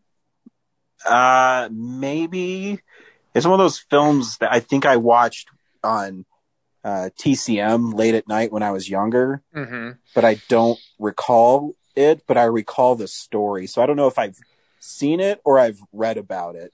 It's if you've read about it, it wouldn't be surprising because it is a Val Lewton movie that I think gets more influence out of its belt than even so many others, because there's one of the famous scenes of it is the leopard's first kill, quote unquote, where the leopard, a woman is running at the door with the leopard chasing behind her, and all you see is from the inside of the house as she's banging on the door, you hear a huge struggle outside, and then you see blood dripping from underneath the door as the kill is over, which is a kill or a piece of horror that ends up getting translated into something like The Horror, where stuff's banging outside the door, but you don't see what's outside the door. Everything is about what's going on in your mind. And Val Lewton was a genius at making horror films on a budget where it was more about psychological terror and less about looking at a Frankenstein monster or a Wolfman. Merit in both, but Lewton obviously had to work with what he could, given that RKO was giving him very little money to do his movies. So yeah, it was a fun rewatch. It's only about an hour and 6 minutes, so if you ever want to sit down and watch it, it's not going to take up much of your time. And then the last thing I watched was I kept up with some more Mandalorian, guys. More Mando. Which ones? 5 and 6. I'm plugging away slowly because the research has been taking up my time. But Episode 5, I really liked it. I don't like the guy who tries to think that he can just pay Mando for his services to help him get into the guild. He's like I called him like douchey McDouche nozzle or something like that. So I loved it when Mando blasted him away, because I'm like, you can't just you can't just double cross the Mandalorian like that. That's ridiculous. I'm already falling in love with this character, and it's only been 5 episodes. But I did like that the gunslinger episode is very much just like, it is very much like a solid, simple Western plot. And I appreciated the way it executed itself. And then the prisoner, which, why is the internet angry that Bill Burr was in Star Wars? I don't understand this. Because he's got a Boston accent. Who the fuck cares? It's a fun space character, mercenary thingy, and I don't care. He's fun in it. He belongs in that universe. My interest point was more in the fact that Clancy Brown plays like a huge devil creature. That was fun. And also just watching them do a prison breakout thing. That was pretty fun. I like it's presented kind of like a slasher film too. Yeah, that intrigued me a bunch. I'm like, this is interesting that they're getting away with this. It's not that like Mandalorian hasn't gone into extreme violent territory, but it is like, it takes you back in places. It's funny. That's a coincidence. He's the voice of Parallax in Green Lantern. It's weird that lined up. Really? Who on our show? Who? Clancy Brown? Yeah. Really? Oh, good for sure. him. Clancy Brown's having a good 2021 so far. You should just give him anything to do. But yeah, no. So yeah, I'm loving the show. I'm appreciating the hell out of it. I get it. I'm behind, but more than happy to be on the journey now. So I'll keep plugging away at it and report back with more Mandalorian watch. And honestly, given all the love and praise for WandaVision and its homage to early television, I really need to sit down and watch it before I let it get too far behind. That right. Sorry, I just realized remembered Tamura Morrison is Abin Sur in Green Lantern. So weird Mando crossover right now. Yeah. There's a lot of people in Green Lantern that you don't remember. I forgot Mark Strong was in that movie. And Taika Waititi is also in The Mandalorian, although not in the episodes that Zach watched. Yeah. Yeah. Not yet. I haven't gotten to that point. Green Lantern, a launching point for careers. He's in the first episode. He's IG-11. He's Taika's IG-11? Yep. Wow. He was my favorite part of the episode until he tried to kill that baby, and I said, fuck no, robot, get out of the way. You don't get to kill that baby. But I liked seeing an IG unit just lay waste, too. That shit was insane. Did you ever think when you watched an IG unit in Empire Strikes Back just standing there in front of Darth Vader that one day he would be able to pull that shit off? Like, I don't think I would have conceived of that. If you played Star Wars shows The Empire for N64, you knew how that worked. Nice callback. It's one of the most terrifying video game fights I've ever been a part of. I'm trying to remember if I played Zach, Shadows of the Empire. No, you I guess gotta not, watch then. the next 2 episodes as soon as you can. I would like to see the episodes. Yeah, I feel like IG-11 now, I think it's the penultimate episode. I'm like, that character's awesome. Okay. Sweet. Well then, I'll keep plugging away and report back to all you Mando heads out there. So yeah, that's all I've been watching this week. I've been watching a lot of Futurama.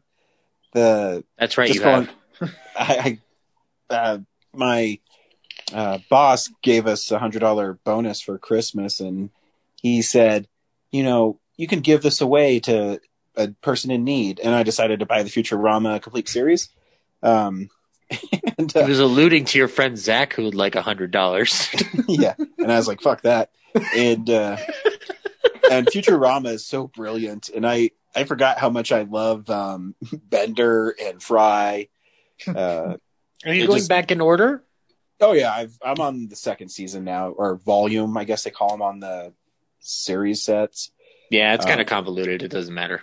Yeah, but so yeah, I started at the beginning, and I have one disc left on Volume 2, so it's really fun, and just reliving like minor characters like Calculon, and I love it. You already got past the Valentine's Day episode then? Yeah. My favorite Futurama moment, hands down, is Zoidberg goes like, "Oh, I would give anything to have what you guys have. If only I wasn't so desperately poor." And Bender goes, "People would pay good money for romance? I think I have a scheme so deviously clever that I bang $500 in time served. Stupid anti-pimping laws. Well, pay the man." My favorite like throwaway line in anything might be from Futurama. I haven't got to the episode yet, but it's where they're fishing off Planet Express, and Hermes yells, "My man witch!" It's like so stupid, but so whatever awesome. it is, it's 10 times heavier than a boot. It's 20 pairs of boots. Great stuff. I didn't know that Warner Archive released Leatherface on Blu-ray, so I picked that up and saw his family. I don't know when. I guess it'd be the second Chainsaw Massacre where they decided to go super campy with chainsaw movies, but this one also is kind of campy. It does have a really good performance by Viggo Mortensen in it, a really early performance by him. That's the one that got one of the first of many that got really, really chopped up.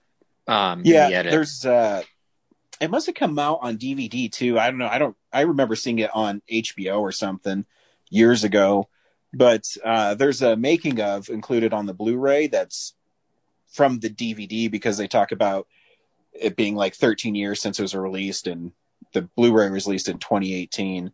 But anyways, the making of is really great, and the commentary is really great. And they talk about how they wanted certain people to make it, and then the guy they hired, they fired him like 3 weeks into the shoot. And then they realized they had to bring him back because no one else could do what he did. It's a really great making of documentary. The movie is okay. There's some pretty great gory scenes when Leatherface saws this lady in half against a tree. It's pretty great. Classic leather. Yeah, classic Leatherface. So yeah, overall it's like a nice distraction, I guess. I don't know how else to word it. That's the last one of them I've really seen, because I still have never seen Next Generation with that one's horrible. And that's like Kim Henkel coming back to everything, and it seems like it's a shame. I keep on that hoping didn't work that out. this Scream Factory one will drop below $30, because I'm not going to spend $30 on it. Maybe I'll get it, but maybe I'll get 2 copies and just give it to you and be like, just finish this. It's like your Cary Grant thing. I'm just like, finish this. Right. We talked about, I don't know, so a few weeks ago, Savage Streets was coming out on Blu-ray, but it also was streaming on Amazon Prime for free. So I decided to stream it. And Savage Street is directed by Friday the 13th alumni Danny Steinman, which he actually made this before he made Part 5. And in it, Linda Blair is the head of the Satins, which is this girl gang in high school. And all these women and men that are supposed to be in high school are definitely in their mid-20s. But her sister is deaf and mute, played by Linnea Quigley. And I like Linnea. Yeah, but there's a party, so she's deaf and mute, and this one of the bad guys. What's the name of the bad guys? The Razors. I can't remember the bad guy gang, but the leader of the bad guy gang is the dude who chops up the kid in Part 5, where he's like, "Well, then forget it, Vic." Oh, so God, that jerk. Oh, yeah. God. So he's the bad guy in this too. To be fair, did we care what happened to either of them in Part 5? No. But I mean, it starts off as kind of like a fun, dirty mouth teenage movie from the 80s. The soundtrack is really synth heavy, and it's not boringly directed like Part 5 is. Mm-hmm. It has lots of neons and like 80s style clothes and things like that. And there's so the first like maybe 50 minutes, maybe an hour of the movie is just these kids at odds with each other. But then they the Satins, what do? They get in a fight with the bad guys at this bar that all the kids go to that can drink. I don't know. And while they're there, one of the Satin, well, no, maybe I remember it wrong. Anyways, at one point, Linda Blair's deaf mute sister gets raped by the bad guys.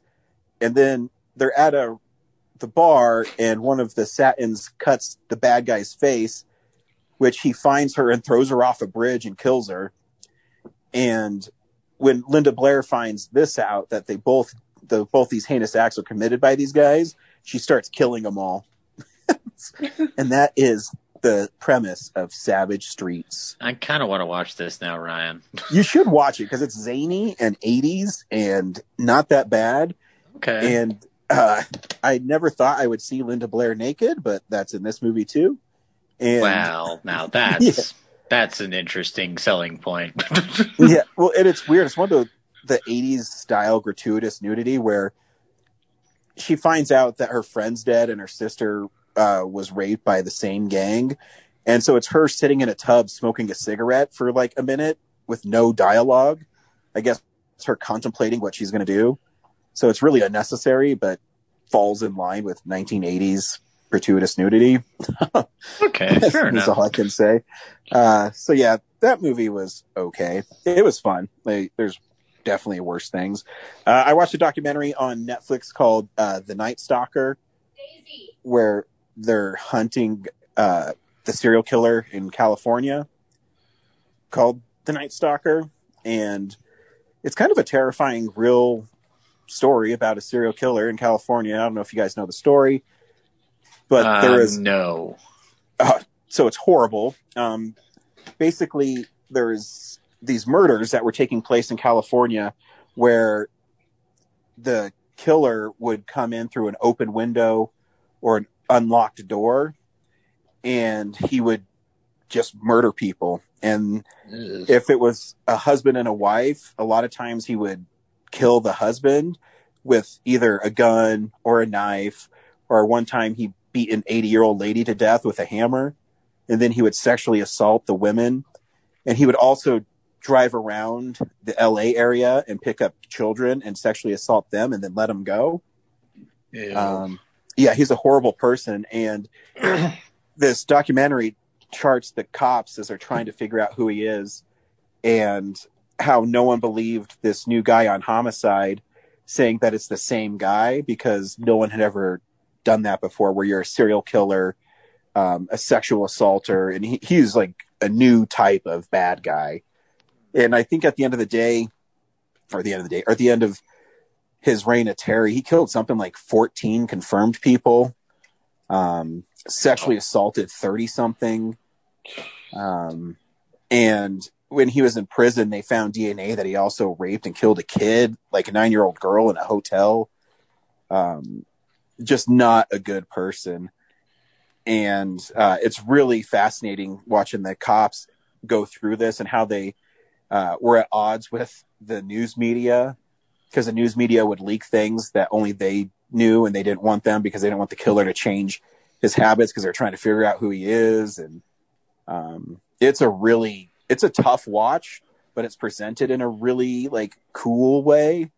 It's a really well made documentary. If you want to like see a horrible person in the dreads of society, then you can watch The Night Stalker.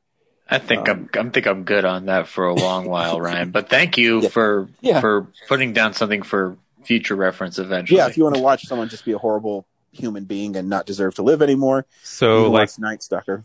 Were you just like sad you weren't working that day and you just needed to connect with being a cop again? No, I didn't.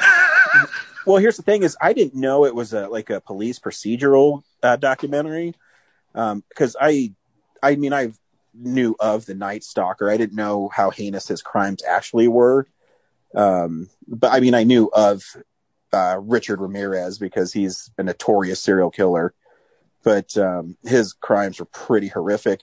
The cool part is cops in the 80s, and they're trying to figure out who the Night Stalker was. So this cop in San Francisco got this tip that there's this guy who knew Ricky, and they knew Ricky could possibly be the Night Stalker.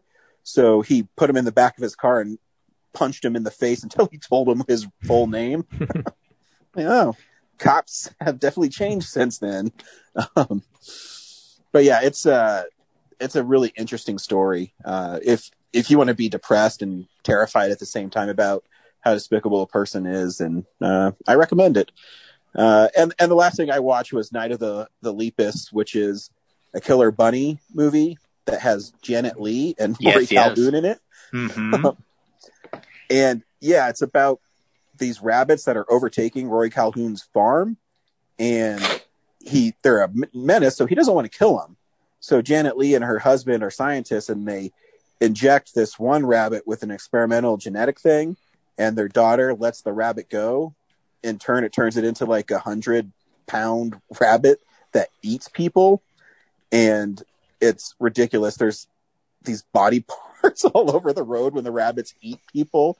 It's not a good movie, but it's one of those movies that's so stupid and out there that you go, okay, I can watch this movie and be entertained. Cheesy in a good way. Yeah, it was a nice change of pace from the Night Stalker. I think Manos: The Hands of Fate would be the relief from the Night Stalker. Well, they had like these up close shots of rabbits, and they put, I don't know, like Caro syrup or some other red thing on their mouths, and then it would just zoom in on their face and it'd go, and you just see their teeth going, and and they're supposed to be eting people, but this sounds like a frog situation. It totally is. Timothy had teeth like it's silly, and the dead people and body parts that are all chopped up and hacked up look really fake. So it's one of those things where you can't believe this movie got made and that there's actual real stars in the movie. What year did it come out, Ryan? 72, I think. That makes sense. Yeah. Janet Leigh was not doing anything at this point. No. Yeah, the Blu-ray from Scream Factory is pretty fun too. It has some interviews. I didn't listen to the commentary yet because I just watched it last night, but I will. And if you want to spend $12 on a killer rabbit movie, Night of the Lepus is for you. It's what I've been podcasting on this show for 5 years, waiting for this moment.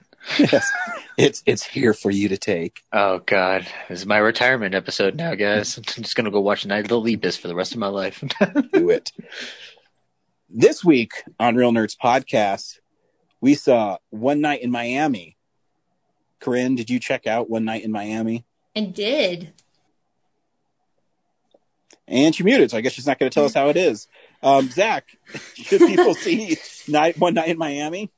I think that's a silly question because you should, of course, see this movie. I thought I was blown back by how Regina King was able to take 4 larger-than-life figures within the scope of this play that it's based on and basically give them all an equal footing and tell this larger or overarching story of the legacy of these 4 different people in a relevant manner.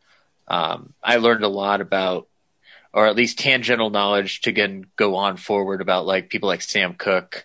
And I got more clarification on folks like Jim Brown. And it was very refreshing to see a different take on Malcolm X and Muhammad Ali. And how they are portrayed in this movie. But we'll talk about it after the trailer. But yes, please see it. It's a miracle film. I loved it. Corinne, should people see One Night in Miami?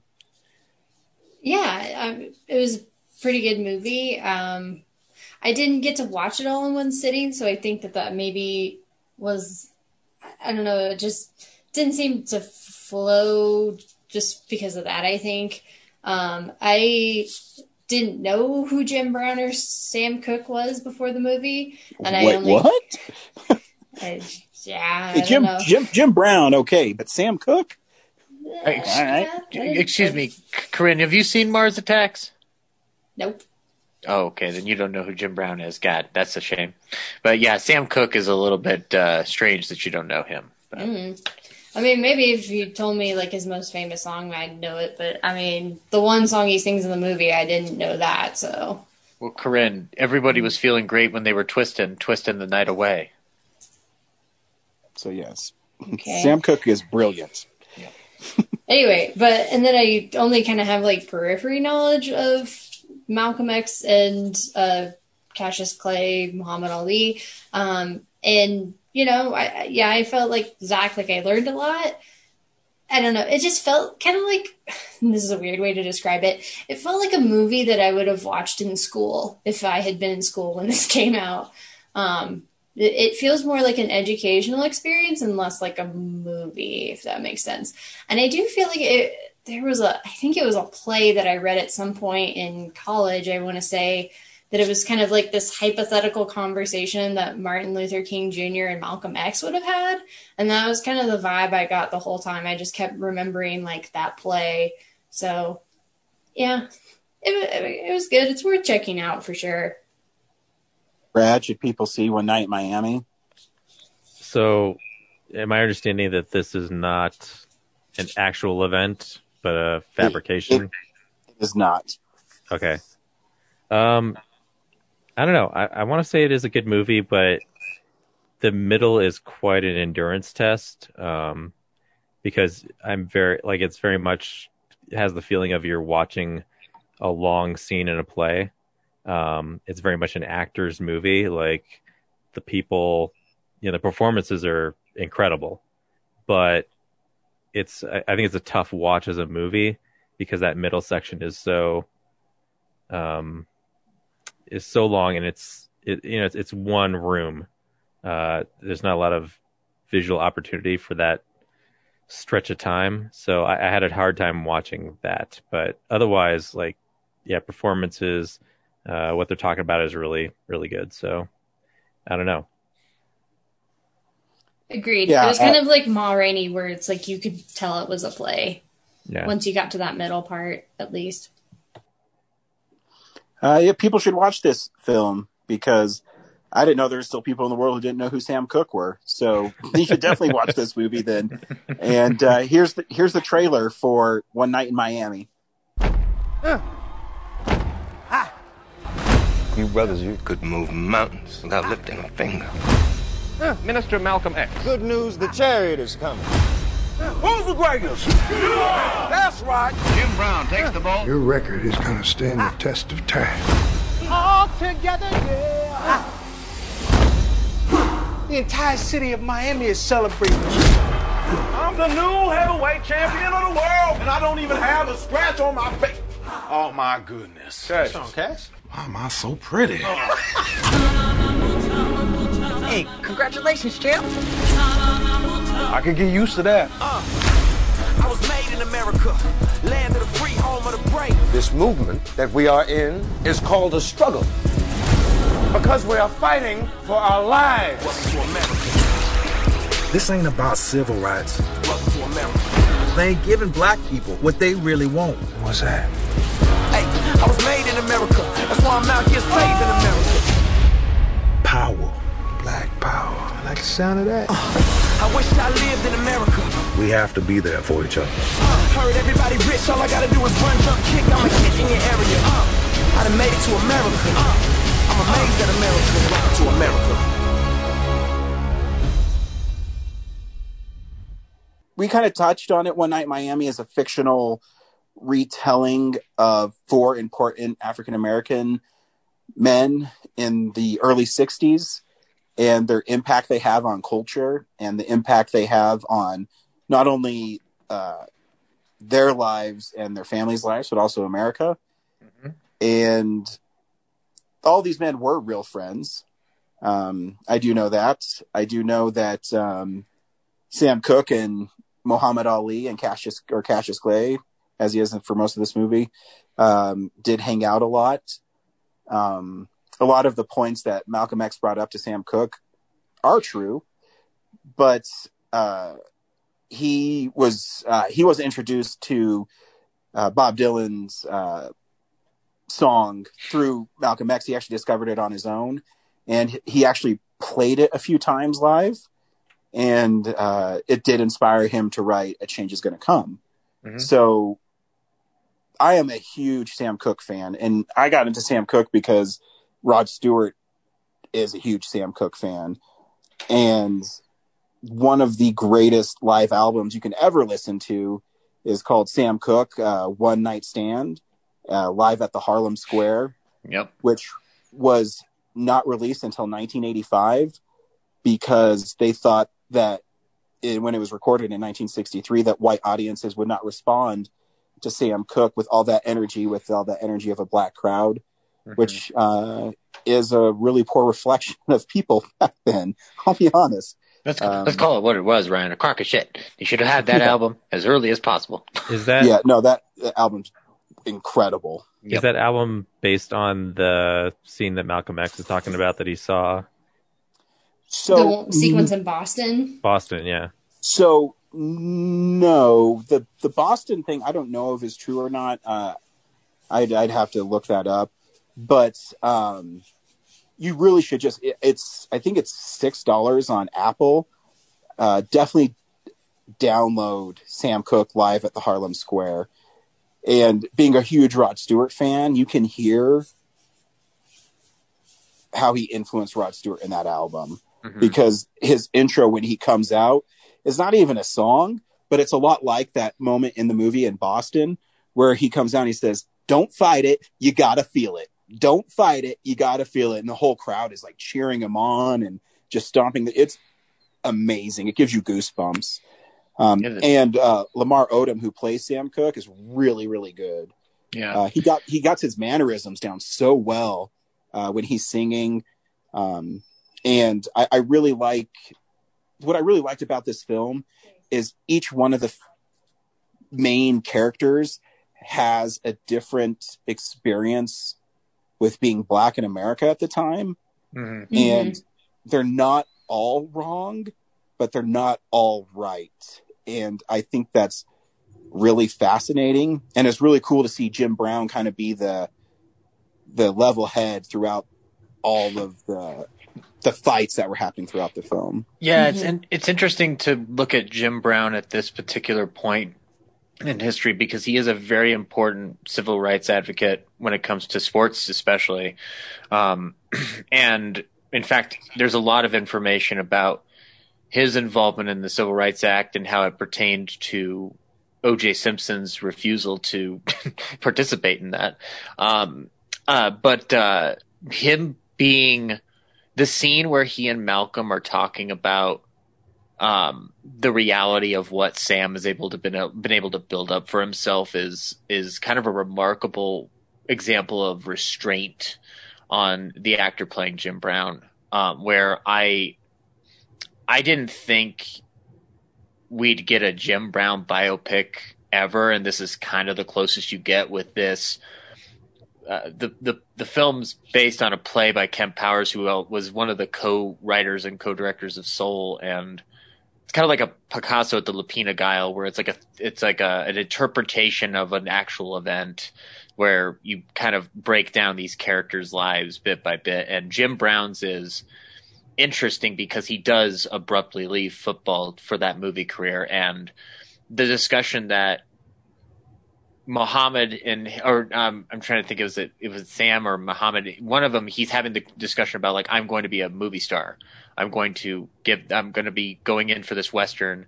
I get killed a little bit in. He explains how much he's going to get paid. If you know where Jim Brown's going to go 10 years from this point into being like a leading actor in films like Slaughter, like it's kind of like a nice little like nudge in the direction of like, you have no idea where Jim Brown's going to go. And I'm so used to rewatching Malcolm X through the performance of Denzel Washington that it was interesting watching another actor take on the role. And I think that I like how this version of Malcolm shows his particular apprehension and frustration at this point where he's leaving the Nation of Islam, about to go to Mecca. He's being trailed by the FBI and trailed by the Nation of Islam itself. And you can get a true sense of the paranoia and the fear he was feeling. So it was a different type of Malcolm X portrayal that I wasn't used to, but I was really fascinated to watch. And there's scenes in the film that it's very much an actor piece, and I totally understand where Brad and Corinne are coming from, where like that middle act is a bit of a stretch. And there were moments where I felt like it carried on a little bit, but I appreciate that they were able to divvy it up a little bit in certain sections of it. It's not like pitch perfect, but those performances and the way King is able to hook in onto each of them, like, keeps me entranced enough. And Ryan, I was going to ask you about the ending because I wasn't sure about this. Did he premiere that? I don't think it was a premiere at that point, but did he sing that song on Johnny? Yeah, actually, that is a true story. However, they forgot to record it, so it doesn't exist. And at the time, Sam, like I know him, Mr. Cook, he wasn't sure he wanted to do it, and he was actually planning on singing a different song. So he sang, they started with him singing the first song, I can't remember in the movie, sorry. Mm-hmm. And he was going to sing a different song, but his record producer and arranger said, no, you got to do this one. And it was at that point where Sam thought that he actually had a bigger song than he thought, that because his record producer is all about the hits. Yeah. And while A Change Is Going to Come is one of the greatest songs of all time, it's not poppy. It's a song with soul in its heart. Yeah. It's a political song. Yeah. And they said, no, you got to do it. So they rushed together and found the orchestra, and he performed it. So yeah, that is a real part. Do you think they forgot to record it, or they deliberately lost it? Like, because I kind of got the feeling in that scene that they made him sing again because they didn't want to talk to him. I don't know. That's a good question. I'm not that well versed. I disagree with Brad's interpretation, because the way that Johnny Carson framed the question of, it was almost kind of like it was rehearsed. Like he wanted to segue back into the song of just kind of like, yeah, I've been writing about like the things going on around me and like how people are feeling and things of that nature. So it kind of made sense that like then you segue into that song that's very much a political song. And Johnny Carson was not one to miss the opportunity to, if he had a performer like Cook on with that much energy, he was not going to miss the opportunity to have more out of him as a performer. And Johnny was also aware of the political climate. He wasn't ignorant to it. So I don't think he would ever try to shoo that out. What's inspired Sam to write the song too was he and his wife made reservations for a hotel in, I forget the state, I want to say Alabama, somewhere down south, at the Holiday Inn. And because of them being black, they were not allowed to be in that hotel. And Sam Cooke lost his mind, and they started yelling, and they went to see the manager. And then when they left and went to a different hotel, the police were there and arrested him for it.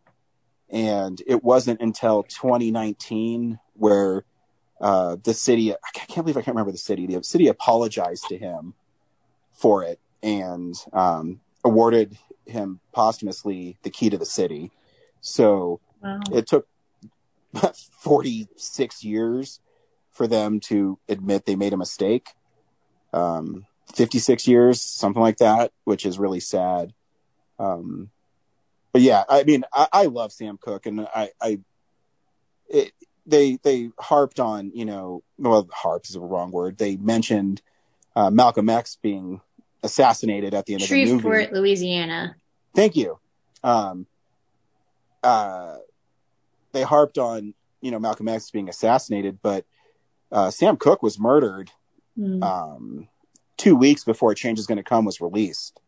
So Sam Cooke was also murdered, and he's kind of it's a really sad story. And I mean, I did not know that until you just said it, and I just looked up the thing. But I did notice, like, at the end, there was no applause. You know, when he finishes singing the song and you do the fade to black or whatever, like, there was no applause. And I was almost like, that's a little ominous.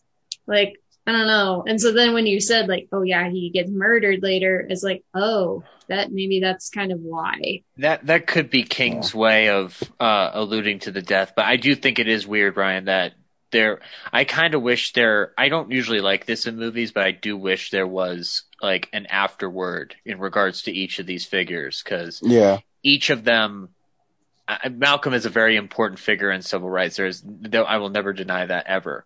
But Muhammad Ali, Sam Cooke, and Jim Brown all have an immense legacy in that scenario too. And they touch on it in the film too, where Sam Cooke is talking about Bobby Womack's "It's All Over Now." That was one of the most amazing scenes. And Sam Cooke is one of the first Black artists to actually own his music. Yep. And that's why he's talking about, you know, I actually own them, which is a kind of a great moment. And that's the conflict that they have. Mm-hmm. And I thought it was. Oh, go ahead. Sorry. I just thought it was a really interesting parallel between the two, where, you know, Malcolm X is the militant and it's us against the white people. And, you know, Sam Cooke had that great line that, you know, my mama cried when John F. Kennedy was assassinated. And I like John F. Kennedy. And you said that he deserved what happened to him. Yeah. I think it's really powerful because you get both sides of it. Yeah. And it's interesting. I wanted to bring back up again. It is interesting because this is before he gets back from Mecca and really shifts his stance before he's assassinated. He shifted his stance way more towards the Martin Luther King realm of thinking. But at this time, he had made that comment about JFK. Elijah Muhammad had him silenced, which is why he's not, you know, he's more just shadowing and following around Muhammad and, you know, being his spiritual advisor. And actually, I wanted to bring this up. First of all, Aldous Hodge playing Jim Brown is amazing. He's also in The Invisible Man from last year, and he's wonderful in that too. But Eli Goree as Cassius, then Muhammad Ali, I think this is my favorite portrayal of Muhammad Ali on screen. I would put this over Will Smith.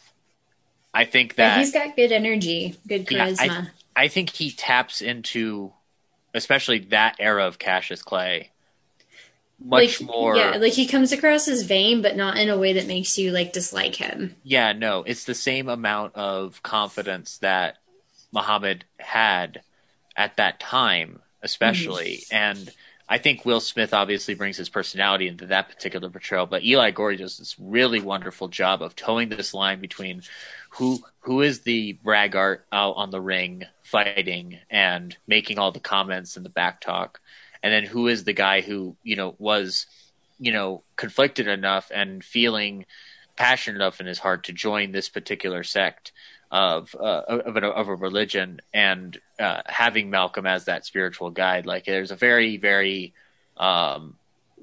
delicate balance that he has to handle in the movie. I think he and Jim Brown gonna get undersold a little bit in terms of their performances, but I think that those are kind of, it's weird to say that the Muhammad Ali performance is a subtle performance, but it very much is when you consider the arguments and conflicts that Sam and Malcolm have. And that scene that Ryan mentioned about the Bobby Womack story, like, I don't think Leslie Odom Jr. like owned that screen in a way that I think the last time I saw him would have been in that Murder in the Orient Express movie, and I had no idea who the hell he was in that movie. So seeing him here just unload and unleash, like, it was remarkable. We haven't even talked, like, this is Regina King's directorial debut. This is like a remarkable swing out the gate. Like, this is fantastic.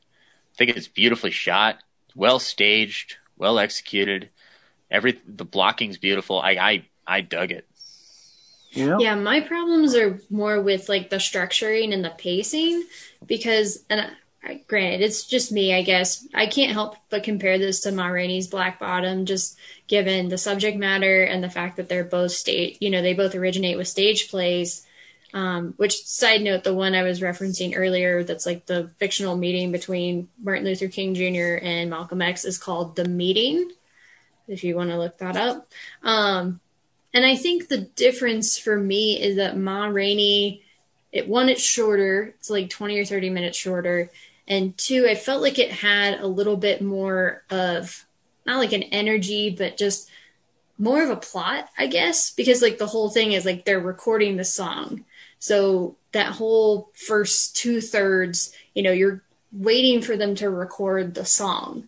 And that's kind of like what's driving the conflict that's going on within the studio and everybody's conversations. You're just waiting for this thing to happen.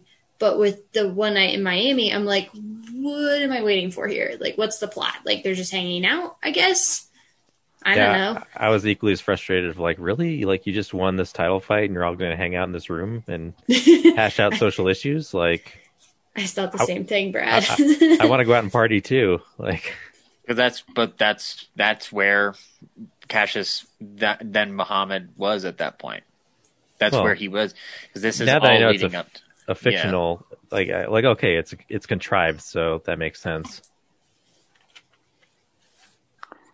I have one last note. Can we get a biopic now of Johnny Carson and Ed McMahon with those two actors? Because I thought they were pretty damn good as Johnny and Ed. I didn't realize that was Johnny Carson until the credits. No, that's Johnny. He says Ed, and it's like, oh, that should be more than I figured apparent. that was who that was. I think he doesn't have to look exactly like Johnny. I just think he nails the characteristics very well. Doesn't do an impression, Well, one last thing I wanted to say is like, comparing it to Ma Rainey, it's like Ma Rainey had like two big A-listers kind of, as the foundation for that, and Viola Davis and then obviously Chadwick Boseman. But here, like, the cast does a phenomenal job. And I didn't realize like the one guy had been in the Murder on the Orient Express. I recognize the guy who plays Jim Brown because I think he was in Leverage or something back in the day. Yes, he was. I was looking this up a second ago. He's in Leverage and he's in a couple of other things. So I think that's but yeah, like all the other main cast members, like I didn't know who they were. So I really hope like this shows exactly the acting chops that they have and, propels them to stardom. So I think like this movie stands on its own two legs despite not having any like A-listers in the main cast. Cool. Next week, we're either going to do the small thing or the little things. The little things. Or Psycho Gorman. We'll see. We'll let you know. Why couldn't we do both? Can we see the medium things instead? If we can squeeze it in. I mean, it's not like we have a ton of movies we can go fill up each week with, so it might be good to pace them out rather than double up. Mm-hmm. I'm not saying like we can't do like I would only say Psycho Gorman now just because it's been out already.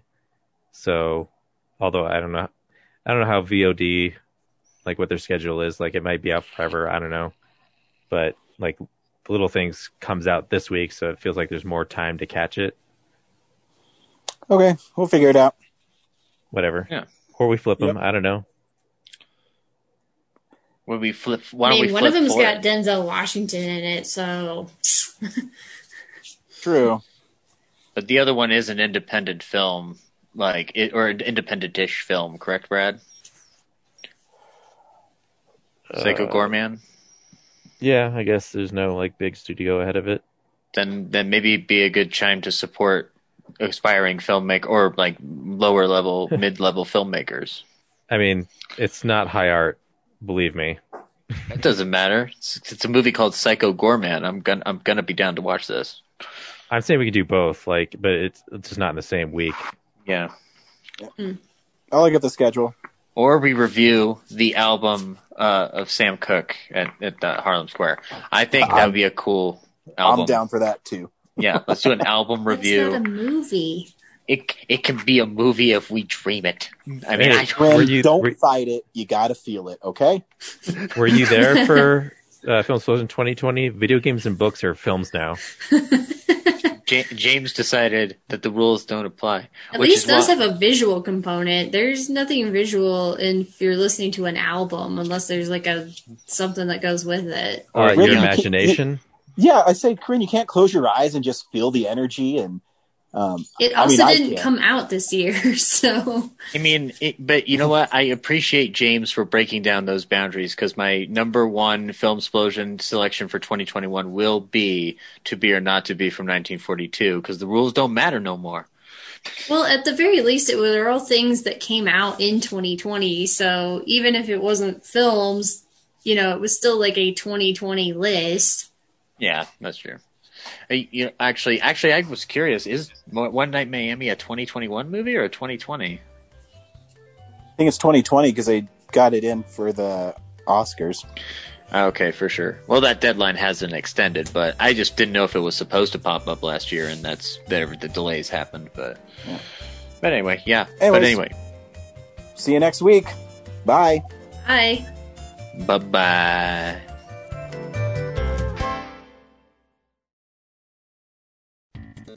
Thank you for listening to this episode of Real Nerds Podcast. Real Nerds Podcast is a production of Nebulous Visions Multimedia. Thank you to Sparks Mandrill and Plan 9 Studios for our kick-ass theme song.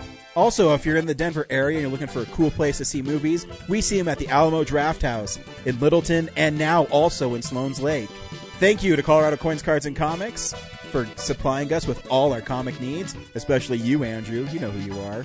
And a big shout out to James's mom. I'm giving you an electronic hug that you can feel through the airwaves. Thanks for listening, and have a nice day.